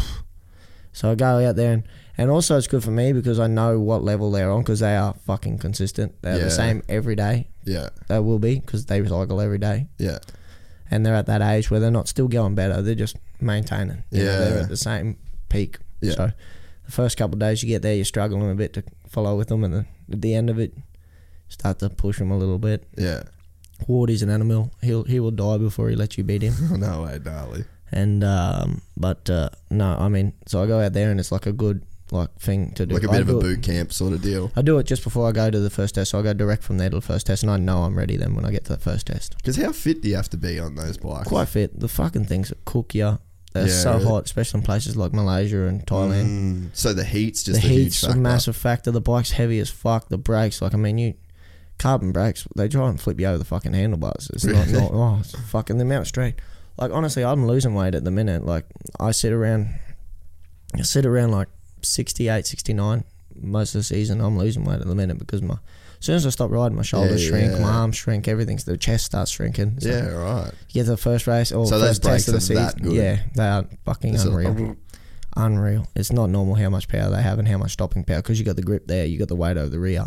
They're kind of just like the fastest car ever. They are. But you ride them instead They of are. driving them. Well, they're just fucking a rocket ship. Like, we're going up. We got more than 300 horsepower. We are sitting at about like they don't give you an exact number, but I know we're around like 320 now horsepower. Is it crazy to think? Because this is what blew my mind on the Cape trip. Like, I'm not. I'll tell everybody, I'm not a fucking fast rider. I don't want to go super fast. But that the Cape trip, by the end of it, I'm just like on the stop, just Loving fucking it. on the valves, but just not even thinking about it. Is it scary to you, like how fucking fast you go and how normal it feels? You don't notice it until it goes wrong. Really? Yeah. I don't know if you've seen the one. Have you seen my crash in Le Mans? No. Have you got YouTube? Yeah. What do I type in? Jack Miller crash. Just search Jack Miller crash, dude. Then I'll show you what going wrong is. Alright, we're doing it. Jack Miller crash. It's probably going to be the first one to come up. It will be. It went viral. It did. It does every year around the same time. Oh, yeah, here we go. Give us a look. Yeah, it says it here, bro. Come on. Oh, where the fuck were you going? Oh. I got up and rode. Not even 10 minutes after that. I had to go out for qualifying. Fuck. Dude, actually, I remember seeing that. It went I everywhere. remember that It went helmet. everywhere. But basically, I think they played in slow-mo after. Oh, after. So what happened? Did your foot So come I was off trying. the No, inside? I was trying to use a harder front tire. It was a little chilly. Yeah. And just like the last couple of corners aren't that side of the tire. And then I grabbed the brakes mid corner first turn. Like, you literally go in there 6th gear flat, and then you grab the brakes as you're on the angle. And it Yeah. went, Just lost tucked. the front, and then I fucking thought I was crashing. So you basically let go, and then the country grabbed grip. Oh. There you go. And then the thing that saved Oh, my I'm gonna go life back here. video. Thing that saved my life here is the lump in the grass kicked the ass up. Because I was only looking at that wall. I didn't even know there was another wall. Oh, wow, dude. Look at the thing here. The lump in the grass is what saved my life, Freddie. Bang. So how did that save you? Because it Because just it kicked whipped you me so much. into that wall, and then I could at least fucking rail the wall instead of hitting it, because that was fucking like right there. If I'd hit that straight on, I was dead. Yeah, so you Then would I have just gone tumbled. straight into I the tumbled fence. into this wall here. Bang. You watch me hit it. Bang. Oh. And the bike got me as well at the end there. Fucking bits of the bike hit me. So That was probably the scariest one. Like, I did my hand. That was it. That one Really? there in my hand. That was it. And do you remember what was going through your mind at that point? Like, I'm dead. Pretty much. Like, I was like, fuck, this is not good. So it As just soon as it went, and like, you instantly focus on that wall. You're like, holy fuck, that's close. This is not going to be good. And like, you're just trying to turn it, but you got slicks on grass. It's not a good feeling. so is that the moment where it feels like you're going That's super when it feels fast? like you're going real fast. Really? When you're going to try and stop and you're going that fast. When you're not on the asphalt. Or you're not on the bike anymore. So that wall would look like it's come like instantly right Instant there. Fuck, that's scary. That's how you know when you're getting fast. When shit starts to go wrong, that's when you know you're going wrong. Is that your worst crash you've ever had, or just the scariest? That was the scariest one. I've had fucking back and legs and fucking everything. Generally, like, the last injuries have all been outside of MotoGP though. Yeah. Like the one I was telling you after Townley. Last one was on a trials bike at home, fucking around. Like, right before Japan, I had to miss Japan. Literally, I lost the front on grass. Just put my leg out to stop it from, like, walking pace. Yeah. But my leg just jarred and fucking split my tibia down the front. Oh. Like, Oh. that's that one there. So I still got the steel in there. I need to get that out. Oh. And we go to collarbones. They're both. That one there. That one there. The elbow, that was Black River Supercross. What'd you do there? What's his name? That was, I think Joel Dinsdale landed on me. That was that Oh, one. really? That was that one. And then it was getting good. And me and Petty were fucking around at home. Literally had like a week left with the wires in my arm, because I had wires holding the whole humerus together. Wow. And I was fucking around where the grader had been down the road. I was riding my bike, and literally I just wasn't that tall. on 85 and I went to do a U-bolt and the fucking front wheel hooked like the edge where the grader had been. It just went that way. Yeah. I just fell over, walking pace, and fucking rebent it all like a banana. Oh. Had to go back to the hospital. There's too many. Yeah, no. Too many. It's not fun. Dude, that You get good at it. That Black River Stadium, man, like I remember crashing there one year and it was like the fence was so close to the track. But yeah, I hit the cunt one. Yeah, my bike hit it and I ended up bailing It was off the one that the rodeo fence too. It was like the solid rodeo steel fence. Yeah. fence. Like it was not like flexy at all. It was kung. You hit it and it would go kung. My back wheel went like up off the side of a jump, like just got kicked off. So I bailed and there was a huge puddle on the outside of it. I remember landing like in slop. knee deep worth of slop and my fucking bike just smashed the fence. I remember thinking like, why is this fucking thing so close? Why is that? Yeah, they used to squeeze it in there. That's for sure. I had a big one there one year. Like it was a double for step on, step off. And I sort of landed a little bit wheel high on the double. Feet came off the back and just whisked into the step on, step off and like launched from one side to the other. But like mid-flight, I had no legs on the bike. Mid-flight, I had to let go. It was not a good experience. I pretty much left there every year. And I remember the one year I went there, me and Jats battled, and then Jats had a race at his place the like weekend after or something. Pete, Yeah, I remember that. and Pete said, like, because me and Jats were like having a pretty decent battle in Black River, and Pete's like, yeah, you need to come up, and went up to his place. Like I made it through, like the first year I made it through Black River, and I went to his place and fucking wrote myself off there instead. Dude, what jump was that on? I can't even remember, to be honest. Like me and Pitty went up there and I can't even remember what jump it was, but I remember leaving there in a fair bit of pain. Didn't go to the hospital though. Oh yeah. Dad never took me. I never went to the hospital. Like when we were out of town. He's just going, we're fucking driving over. Do you remember when KTM did that KTM Cup years ago? Yeah. They did it here in fucking It was at Coolum, wasn't it? nope, at Reedy Creek. Reedy Creek. Yeah, I do remember that. Reedy Creek. And first race I went good. Second race, me and Wade got tied up. I was going to say turn one. Wade was the man. Oh, didn't Wade win that year? Nah, because me and him got tied up in turn one in the second race, and like he had to win the overall, and he didn't win the overall. Yeah, he did win it one year though, Yeah, because he probably raced the next World, year. Yeah, he raced World Minis. And then Matt Hunter went over and raced the B class, his brother. Oh, yeah? And he won the B class that Bullshit. year. Yeah. Matt. And He had yeah, a fucking good style, I left there. I don't know if you remember Reedy Creek, but there was two tabletops in a row Yeah. before the 100-footer, and I landed from one, like pissed off, got up, Just sent it. landed on the face of the second one, just blew my leg to pieces, like tib and fib in 4 places. And Dad literally, I remember, picked me up. Well, they had the little medical block there, and he's like, yeah, nah, you'll be right. And I was like, yeah, I'll be right.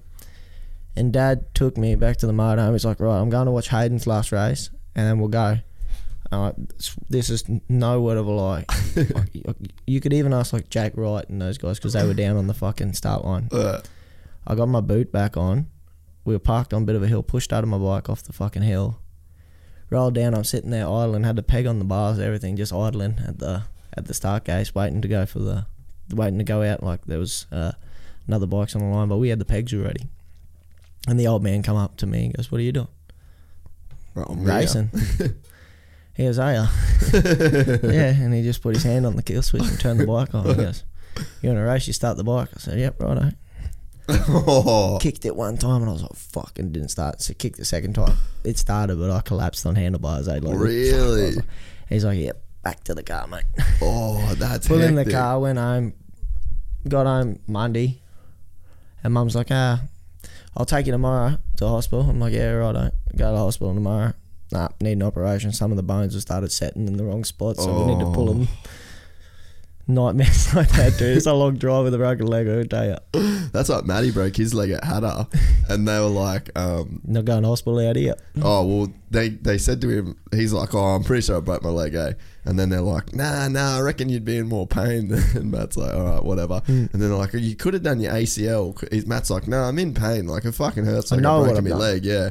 And then they're You like, get that they're sharp doing that. spike up your fucking up your thing. They're doing the ACL test on his leg, and then the poor cunt, he drove. Dad's like, just said the same thing. He's like, because that's the shit thing. Like, even at Adelaide, At least if you get home, you get home, fucking yeah. right. You know, Dad or Mum can come and help you. yeah. Dad can go back to work. Well, we learned that lesson because Matty had to stay in Townsville for 10 days when he did his That would've kidney. been a nightmare. Oh, it was so shit. But yeah, Dad's like, look, we'll just get home. So yeah, Matty had to drive home from. Yeah, I from mean, Hatta. kidney's kind of a one that you do. I reckon you'd have to probably go to hospital, but leg you can muscle through it. Wait, when I had my kidney go down, I was in Clipsal because I got like crazy sick. Really? Like, I was fucked. I elbowed my ribs snowboarding. Like I was in Lake Tahoe in the States. This old lady, fuck, it was funny. She looked like a pink Power Ranger, bro. She was like this, like probably 50-year-old. Dressed up in all the puff. Oh, puffer puffy gear. pink shit, the whole head to toe. And I was coming out of the trees off, there's like a road sort of thing. And I jumped off the road and then down onto like the ski slope. And I was hooking out of this thing and come down, jumped the road. And as soon as I was in the air, I saw her get up. And then she was like, whoa, like couldn't really stop. And I'm just going, I am going to fucking plow this chick so bad. And then I just sort of tried to turn in the air, but I just got real off balance. And I landed like with my Nose front edge. Nah, like just too, like not enough edge to bite into the snow. And it just went out from under me and I curled up like that and basically just belly flopped onto the snow.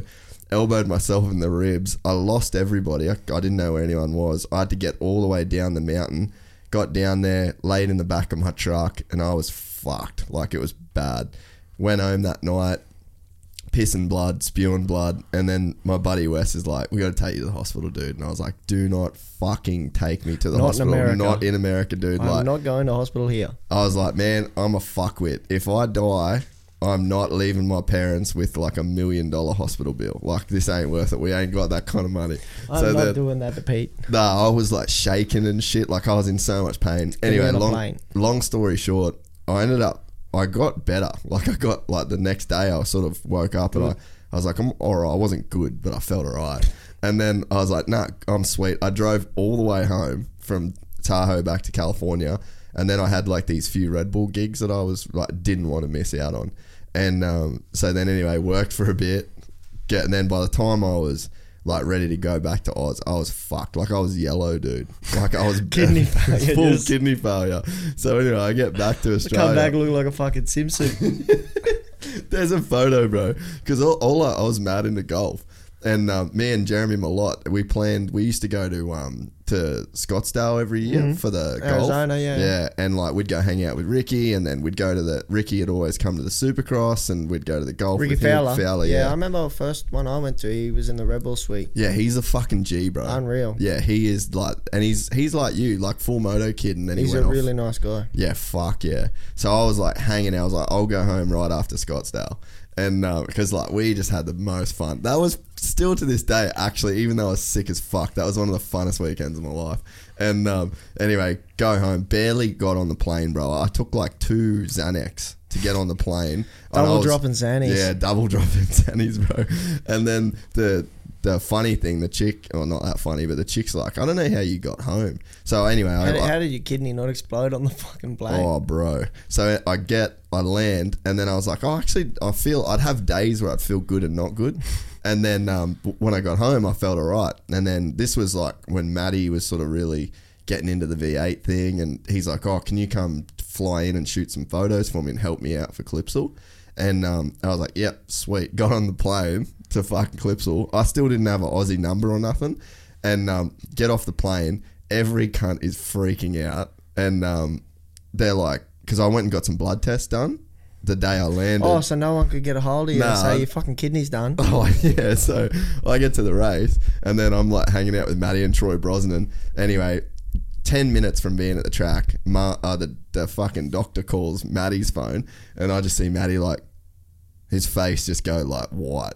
And they're like, you need to get your brother to get an ambulance for your brother right now. He could fucking die at any minute. Like, he's not good.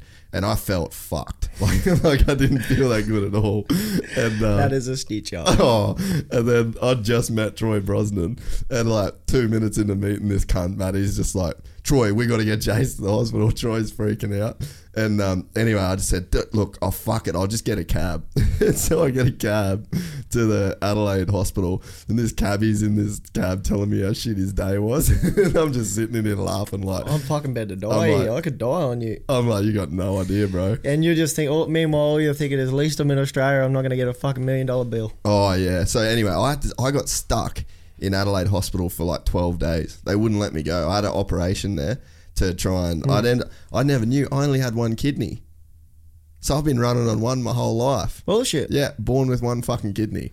So the Fucking got stitched up heavy there. heavy, dude. So I They just... rip you off. Yeah, big time. Get a refund or what? Pete, man. Fucking Shit Pete. is...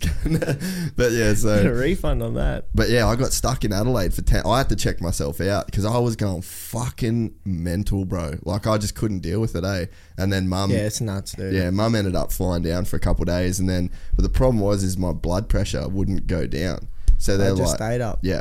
And I was on like... I had like a crash cart and shit. Like, one of the nights I just fucked out.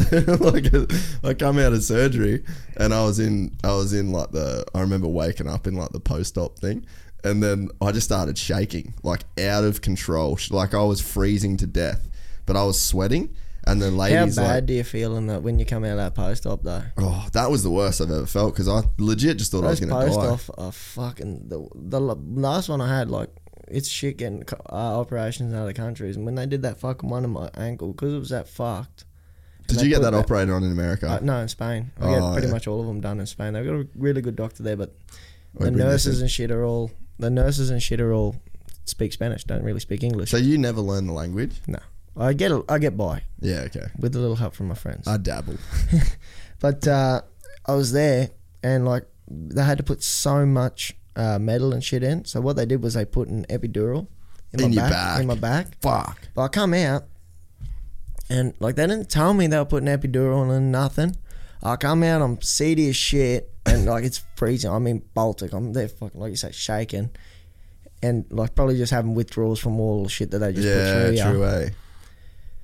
And they're like, the lady comes up to me, you can go upstairs when you can move your toes. Wobble your toes. And I'm like, all right, I'll just do it fucking now easy then. enough, yeah. Yeah. And I'm like, and my fucking legs wouldn't move. Neither one. I'm like, what the fuck is going on here? Why? And I didn't know I had an epidural in. I never even had an epidural before. I'm like sitting You've there never going, been pregnant? my legs are fucked. I can't even move my feet. I said, what have they done? I've gone for an operation on my ankle and they fucked me back. And I'm there like trying to, my good fucking leg, I'm like lifting it up and it won't stay up. And I'm like, what is this? Next minute they come and they're like, oh no. I said, I can't move. They're, no, you got an epidural. I said, well, she told me I've been here fucking panicking for the last half hour trying to move my feet.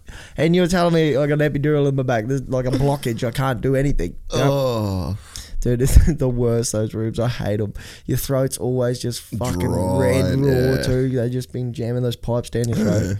Fuck. Well, this thing, my blood pressure was like 248 or something, like retarded. And then I'm on all these like blood pressure meds to like get it down. And then they're like, yeah, we can't give you anything else. And the lady's like, you're going to have to calm down, relax. And I was like, man, the only thing that's making me not calm is you in my fucking face. Like, leave me alone. Get out. Like, just let Give me me put some 5. music on or something.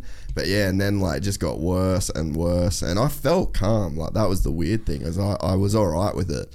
And I was just shaking, dude. Like, they had to hold me on the bed, like, because I was about to have a stroke. Yeah. So yeah, then they ended up, they took me. I got it under control. They have to sedate you or not? Yeah. So in the end, so I got it under control in the post-op, and then I just did like heaps of breathing and shit. I was just like trying everything I could just to like Bring your heart rate figure it down, out. get it all Yeah. down. And then they ended up taking me up to the post-op room, and then as soon as into my own room again. And then as soon as I got up there, man, like I just went again, bro. Like, just fucking legs are going everywhere. At least they weren't there. Oh, mum was freaking out, man. Mum like runs out into the hallway, and the worst thing is my business partner in America has just called my mum like, oh, how's Jace? Like, after the operation, she's like, yeah, he's good. And then I just start losing it, and then she's like, fuck, he's not good. And like she drops the phone and like leaves it on. And so my business partner's in fucking America, man, on the phone, just like hearing all this commotion. Like, they're like, you're going to have to get out, Liz, and all this shit to mum. And mum's like thinking I'm going to die. I'm thinking I'm going to die. I just remember laying back going, fuck this. Like, I'm off it. I was over it, eh? I am off it. And then they end up, they ended up Well, you figuring don't have it to out. have dialysis or anything like that, do you? Nah, it'd come back good, man. Perfect. They said I'd be on blood pressure medication my whole life, and I took it for like 4 weeks. And then I was like, Sorted itself out. yeah, fuck this, we'll figure it out. Sorted her. Just like you, Jack. You'll Mate, figure it out. Just fuck it. We'll work it out. Cross that bridge. Well, mate, we just did 3 hours, brother. Righto. I appreciate the shit Thanks out for of having you. me. Yeah, I really appreciate you coming on. Good times. Go downstairs, eh? Should we go carry on? Like pork chop, Well- second-hand whippersnipper. Well done, Jack. Yeah. I enjoyed your podcast, and Thanks, mate. let's go and We'll have party to do this again. whenever you want. I think Righto, brother. I think we've got a few trips coming up. Yeah. Actually, you might turn We've into got some content. We'll get some content going. like the actual rider version of Sam Moore. Because Sam's like my recap dude for Yeah. like every event. You might be like the He's new like recap he's like dude. your rider at the minute, but it's Sammy. We can't say too much. Yeah, Awesome. You're gonna be the event recap dude from now on. For I can just dumb tell shit. you the good shit of the events. I find the good places at them. I'm like Sam. That's why me and Sam get along. Like I met him at Supercross, and I was like, "You are now like it was like the stepbrothers moment. We just become best friends. Like, man, we can get into places. We got some places. Just talk your way in, dude. Red Bull hat on in the monster suite. Hey, how you going? Just go. We just did lappies. It was great. All right, let's go get in some brother. trouble. Cheers. From the gang called Gypsy. Gang and they come and get Gypsy. Gang and they come and get Gypsy. Gang. I'm at a Gypsy gang. Gypsy. Gang and they come and get Gypsy. Gang and they come and get Gypsy. Gypsy gang. I'm at a Gypsy.